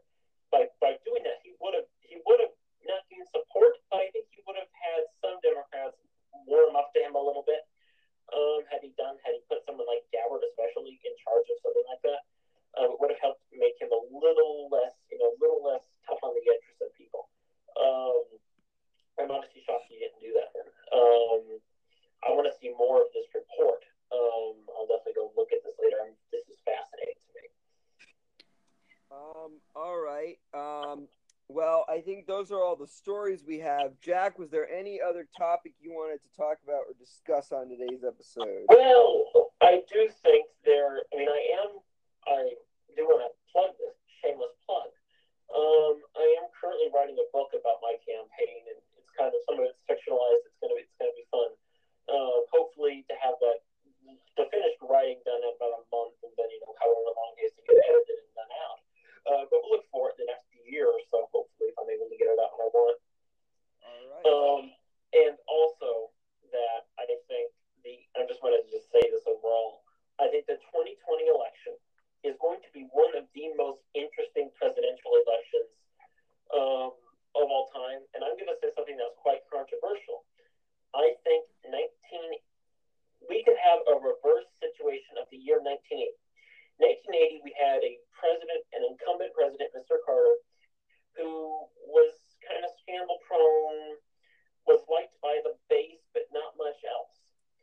And you had a insurgent conservative who was, had new ideas, was bold, was very exciting, and was able to destroy Jimmy Carter in the election. I think we could have a reverse of that in 2020. We have an incumbent president who's scandal prone, who really only has his base, but everyone outside of his base is not a huge fan of him. So you only have about, like Carter, you only have about 35% of the country that likes you, and maybe another 5 or 7% that'll vote for you because they hate the other party. But then you have about 45-50% of the country that's like, and so if we have a candidate that can energize the base of the Democratic Party and get new voters, register a lot of non-voters, that's why I really think Sanders has the best shot, because he can energize a lot of non-voters that don't traditionally vote or aren't even registered. And I think that could be the new movement that changes, but that could be like reverse 1980 that brings about the new era of reform in the country after really Bill Clinton through W. Bush through Obama was a time when we had center right to right wing presidents, and we haven't really had a left wing president since Jimmy Carter, or really, to be honest, Lyndon Johnson. So the thought of actually having someone left of the center of the political spectrum as president is an interesting idea, and I think it would allow to have a new movement that has something that people, the Democrats are not giving someone to vote. Bernie Sanders especially is giving people something to vote for, and I think that could really change the dynamics of the election. And he's able to unify. He isn't out there, calling people names. He's up there saying, "Here's what I believe in because I want a better America."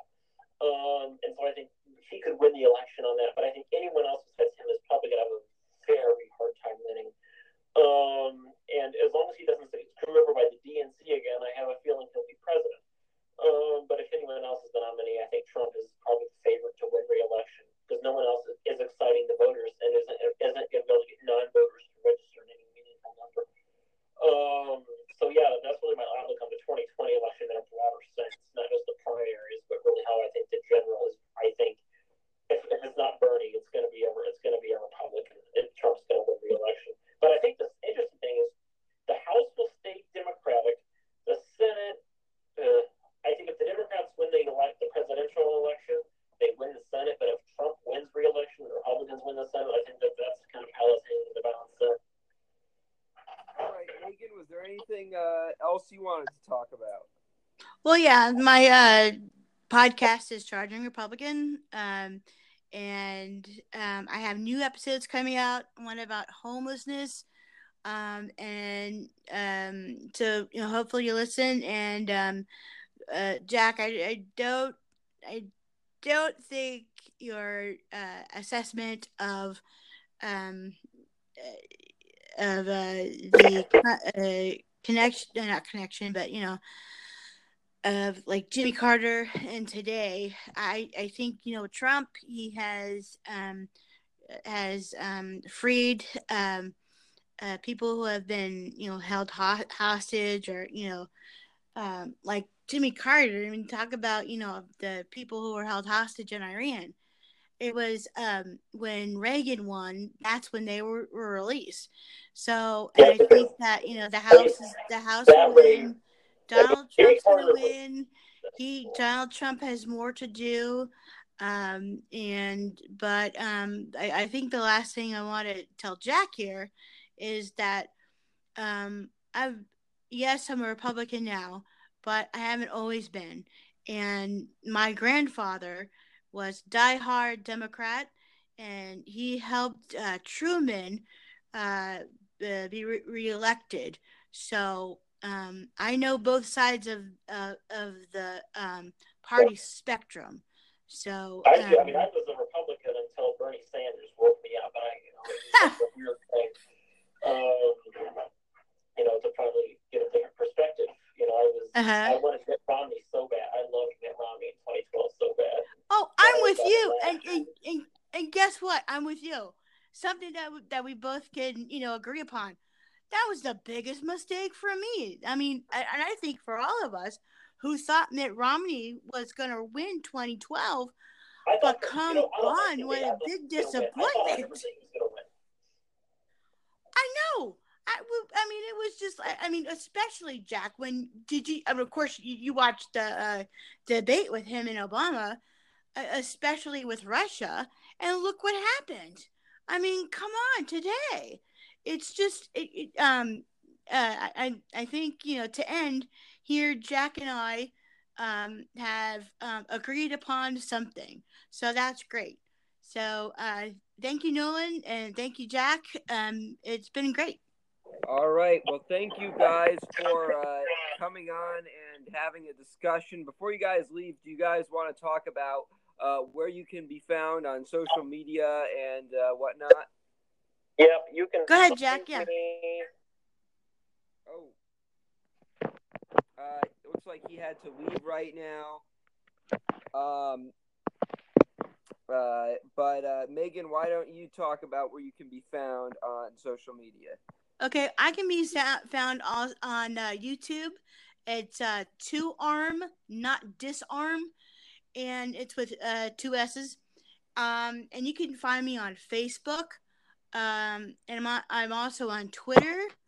It's Help My Dream Come True. It's like it's not spelled out the right way, but you'll see it. Just look for Megan. And I'm also now on Parler.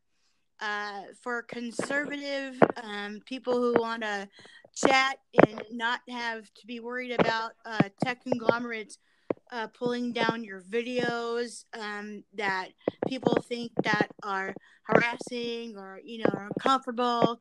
So that's where I am there too. And I'm also on Twitter, Instagram. Yeah. Mm-hmm. All right. Well, thank you again for coming on the 50th episode podcast. Oh, thank you. And congratulations, Nolan. Thank you. Mm-hmm. The indicators that are being used from GDP to Wall Street's rankings is not helping people in my community. It is about time that we have an economy that works for everybody, not just the wealthiest in our nation. He is considered a rising star in the Democratic Party by many. A bachelor who served as a mayor and a senator, he now hopes to be America's second black president. Who is Cory Booker, the New Jersey senator hoping to win the White House?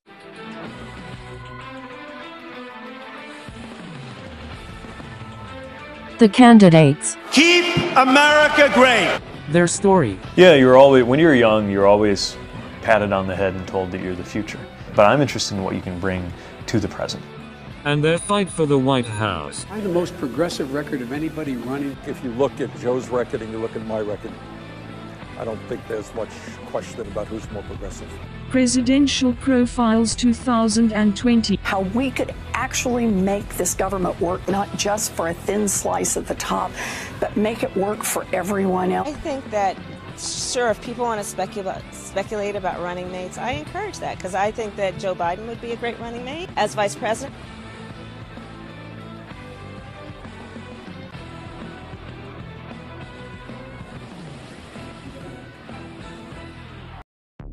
Cory Anthony Booker was born on the 27th of April, 1969 in Washington, D.C. to Carolyn and Carrie. He grew up in Harrington Park, New Jersey. He pursued a career in varsity basketball and was featured in a USA Today magazine. He pursued a liberal arts degree at Sanford University whilst playing football at the school. He eventually received a scholarship to Oxford University. After graduating, he temporarily moved to Connecticut, joining activist groups fighting for low-income people. After completing this, he moved to New York where he ran for municipal council. Although he was considered a long shot throughout the campaign, Booker successfully managed to defeat longtime incumbent George Branch. Booker went on a 10-day hunger strike. Eventually, in 2002, Booker declined to run for re-election, instead running for mayor of New York against incumbent Democratic Mayor Sharpe James. James called Booker a Republican who took money from the KKK and Taliban, who's collaborating with the Jews to take over New York. New York's residents criticized Booker for not understanding the area. Eventually, Booker lost by 53-47% margin, though the story was adapted into the Oscar-nominated documentary Street Fight. Booker announced he'd run again in 2006. Sharpe retired to focus on his state Senate seat.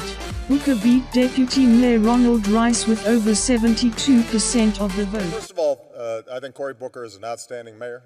He's doing great work in Newark and obviously helping to turn that city around. As mayor, Booker took on a more moderate approach to policy, with many calling him a libertarian-leaning Democrat. He was famous for supporting charter schools, a position unpopular in his party. In 2010, he won re-election, beating Essex County Prosecutor Clifford J. Minor with over 59% of the vote. In 2012, Booker made headlines after he saved a woman from a burning building. The story launched him into stardom. Immediately, many speculated he could eventually become a candidate for president, and that he may be the next Barack Obama. In 2013, Booker got his big break after the death of longtime Senator Frank Lautenberg. Booker announced finally that he'd be running for Senate. Booker faced a large Democratic primary for the seat. New Jersey Assembly Speaker Sheila Oliver, Congressman Rush Holt, and Congressman Frank Pallone all threw their hats in the ring. In spite of this, Booker won the primary with over 59% of the vote. In the general election, he faced former Republican Mayor of Bogota, New Jersey Steve Lonegan. He beat Lonegan by a 55-44% margin. In spite of his previous record, Booker took more progressive stances in Congress advocating for reparations for descendants of slaves and marijuana legalization. The New York Times ranked him as the third most liberal senator, though he took more hawkish stances on Iran. On many days that I come down to Washington, brokenhearted and very angry. In 2014, Booker ran for a full term, taking on the likes of Republican political consultant Jeff Bell. He beat Bell by a 56-42% margin. In spite of rumors that Booker would run for president in 2016, he declined, instead endorsing former U.S. Secretary of State for New York Senator and former U.S. First Lady Hillary Clinton. Clinton won the nomination, and Booker was rumored to be her running mate for vice president, though Virginia Senator, former governor and former Richmond Mayor Tim Kaine was later chosen instead. Clinton went on to lose to Republican New York businessman Donald Trump. Former DNC Chair Donna Brazile confirmed she considered kicking Clinton off the ticket to include a new ticket featuring Booker alongside U.S. Vice President and former Delaware Senator Joe Biden. In 2020, however, Booker made a huge announcement. I'm Cory Booker, and I'm running for President of the United States of America. Interestingly, Booker may also run for re-election in the U.S. Senate at the same time in 2020, as no law in New Jersey prohibits that. Now, he hopes to be America's 46th president. For more presidential profiles 2020, keep it right here on Politics Weekly.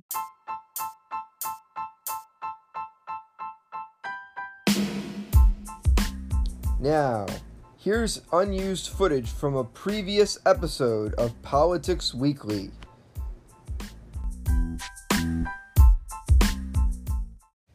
Alright, so what would you say is the heart of your philosophy? Well, let's talk about how I got here. Okay, go right ahead. At one point when I was growing up, Ronald Reagan was president, and I remember idolizing him, and he was a great orator.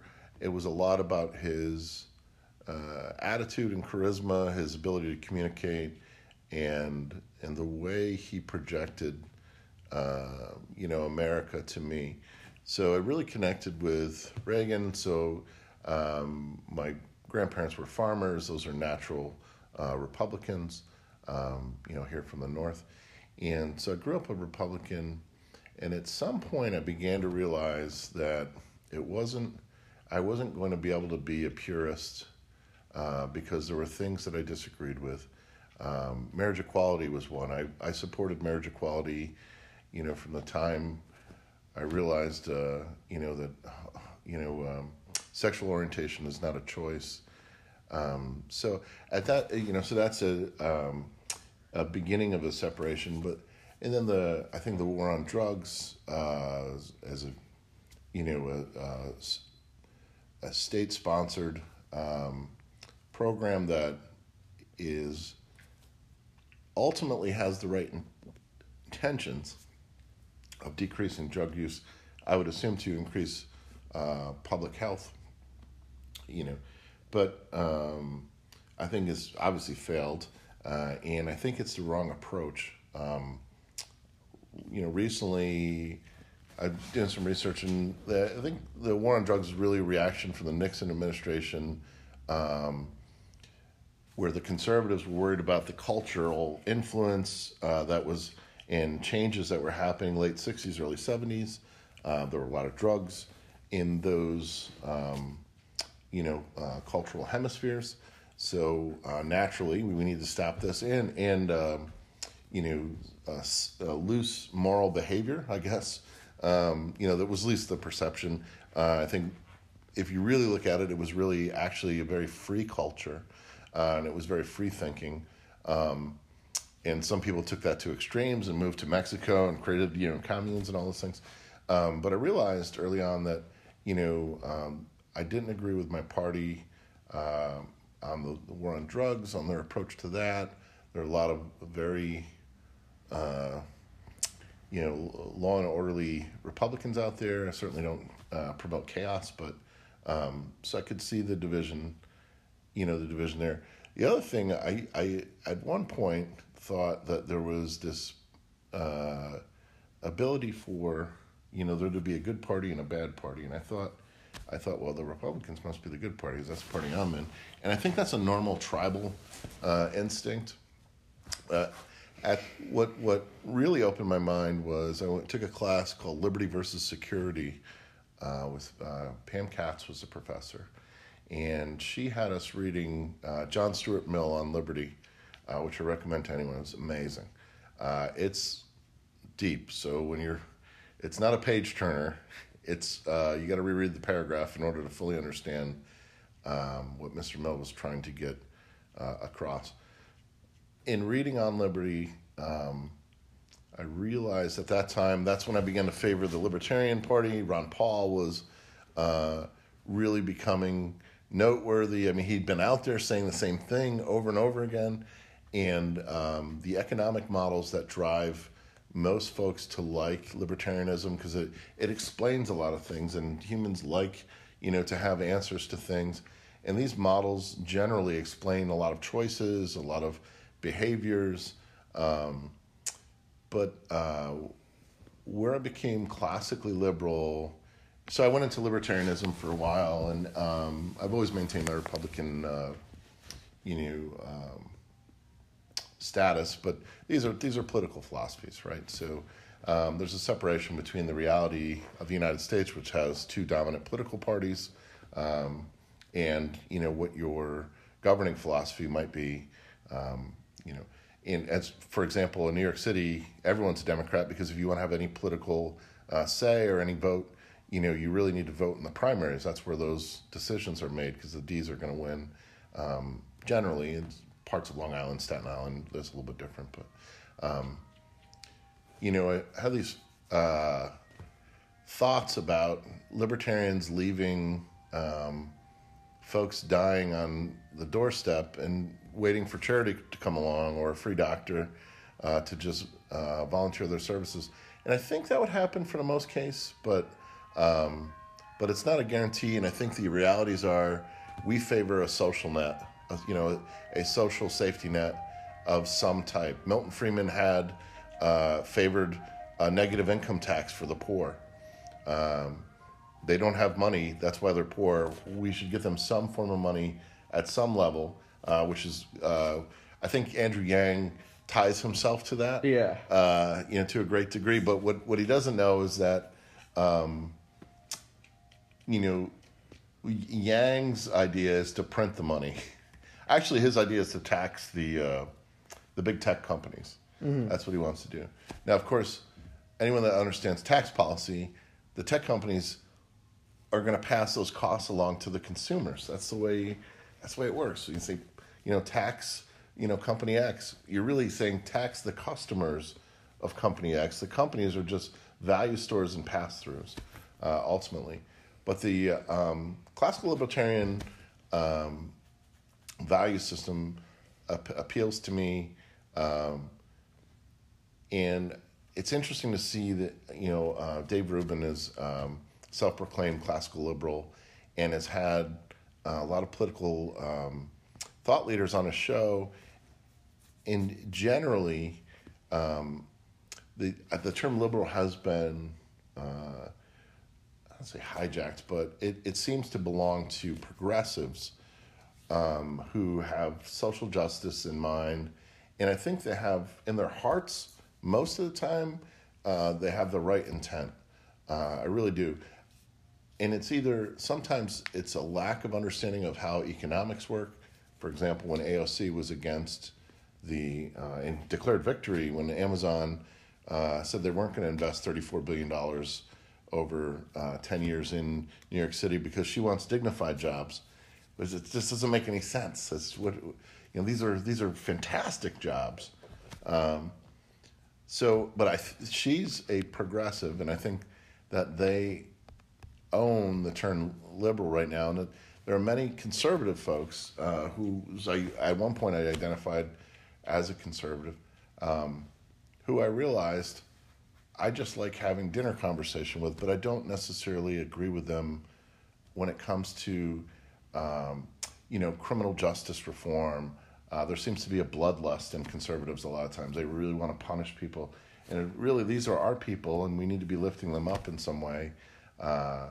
And also, the marriage equality was, for me, that's when I realized I wasn't a conservative, is I just couldn't understand why anyone would care or the government would get involved if there's two people that want to be together. Let them be together. I don't get it. If you can have religious objections, that's fine, but the government has to be agnostic, and so it's sort of evolved from that. And then being online, I've been online for a very long time. I was a dial-up user at one point. There was a freedom in the web initially, and most folks that use the internet a bunch and that contributed to the internet in the early days, very libertarian focused, very much about freedom. The Anarchist Cookbook was like one of those things they passed around, but it wasn't to actually use. It was just to say they had the freedom to sort of distribute this content, which otherwise, was, controlled. One of the big issues I think we see right now are deplatforming, and the classical liberals that I know on the web, all seem to support freedom of speech on the web, even if it's things that they don't agree with. but you have a lot of, self-proclaimed liberals who don't understand what the term liberal means, who are very much, speech is violence and we need to censor bad speech, air quotes. But there's no real definition for that. And now you see Chase Bank may be debanking instead of deplatforming. So people that have objectionable political views, they will no longer take their money. So I think because of the bifurcation of the country into the large tribes of conservatives and liberals, I think that becomes very dangerous. And I think classical liberalism, hopefully through either a libertarian candidate, for office, will become much more popular. It's natural for young people, once they understand, that it's about freedom with community, as opposed to strict libertarianism, which is usually very individualistic, and also very much about freedom. I think it will be a natural evolution, I hope, for a lot of people that find themselves unhappy with the socialist millionaires who may be controlling their party, or the in some cases the religious right controlling their party.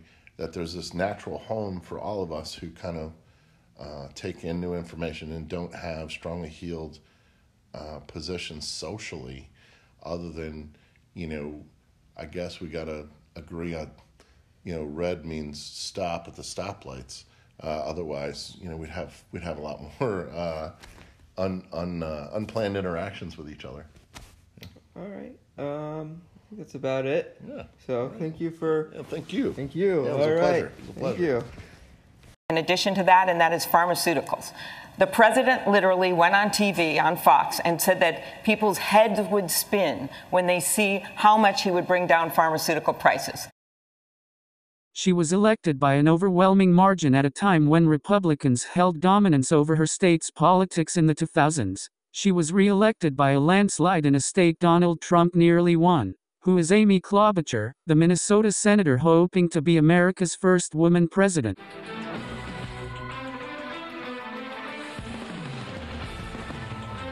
The candidates. Keep America great. Their story. Yeah, when you're young, you're always patted on the head and told that you're the future. But I'm interested in what you can bring to the present. And their fight for the White House. I have the most progressive record of anybody running. If you look at Joe's record and you look at my record, I don't think there's much question about who's more progressive.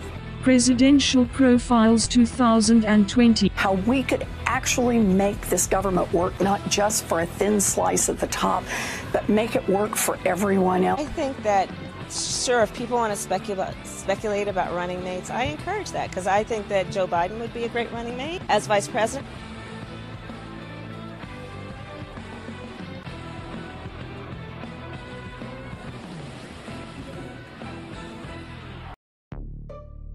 Amy Jean Klobuchar was born in Plymouth, Minnesota on May 25, 1960. Her mother Rose was a teacher, whilst her father Jim is an author. When she and her siblings were children, their parents divorced. Klobuchar's relationship with her father never improved until he cured his alcoholism in the 1990s. After graduating high school, Klobuchar attended Yale University and interned for former U.S. Vice President and former Minnesota Senator Walter Mondale.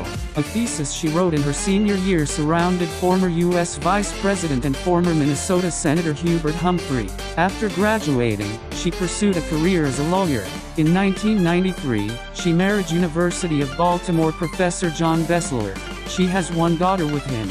After the birth of her daughter, Abigail, Klobuchar was forced to leave the hospital within 24 hours. Things got worse when Abigail Klobuchar developed a condition which gave her the inability to swallow. The incident led to Klobuchar herself going to the Minnesota State Legislature advocating for hospitals to give new mothers a 48-hour stay. The bill passed in the legislature, and President Bill Clinton made it federal law. Klobuchar's first political attempt came in 1994 when she ran for county attorney of Hennepin County but dropped out after the incumbent, Michael Freeman, won the Democratic Farmer-Labor Party line. In 1998, she ran again for the position and won. A Minnesota publication called her Lawyer of the Year in 2002. She was re-elected that year. For 7 years, Amy Klobuchar has led the largest prosecutor's office in Minnesota. She's earned a reputation as tough and fair. I've approached my job as chief prosecutor with a simple idea that I do my job without fear or favor. Isn't that what they should be doing in Washington? In 2006, Klobuchar finally got her big break when incumbent Democratic Minnesota's U.S. Senator Mark Dayton announced retirement after just one term due to him being unhappy with the then state of Washington. Klobuchar announced her candidacy, being challenged by just one minor Democrat in the primary whom she defeated with over 92% of the vote. She faced Republican Congressman Mark Kennedy in the general election. The race was initially considered competitive, as Minnesota not only had a Republican governor at the time, but the only senator was a Republican and the Minnesota state legislature was also controlled by Republicans. In spite of this, Klobuchar beat Kennedy by a 58 to 38% margin. I come to the Senate floor today to speak about the loss of one of Minnesota's own, and that's print. Klobuchar enjoyed high approval ratings with polls in 2009 indicating 58% of Minnesota's residents approved of the job she was doing as senator, while only 36% disapproved. Polls in 2010 indicated 67% of Minnesota residents liked the job she did. Klobuchar gained a reputation as a moderate senator who worked across the aisle. In 2012, she won re-election by a 65 to 32% margin over Republican state lawmaker Kurt Bills. In 2016, she endorsed former U.S. Secretary of State, former New York Senator and former U.S. First Lady Hillary Clinton for president in 2016. Rumors emerged that Klobuchar could be Clinton's pick for U.S. Attorney General should she win the presidency. However, Clinton lost to Republican New York businessman Donald Trump.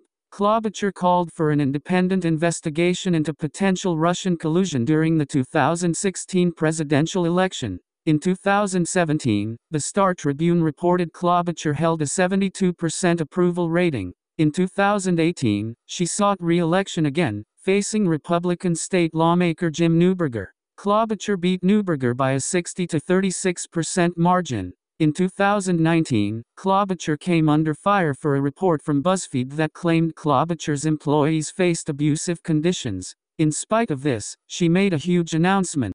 To announce my candidacy for President of the United States. Now, she hopes to be America's 46th president, and the first woman president. For more presidential profiles 2020, keep it right here on Politics Weekly.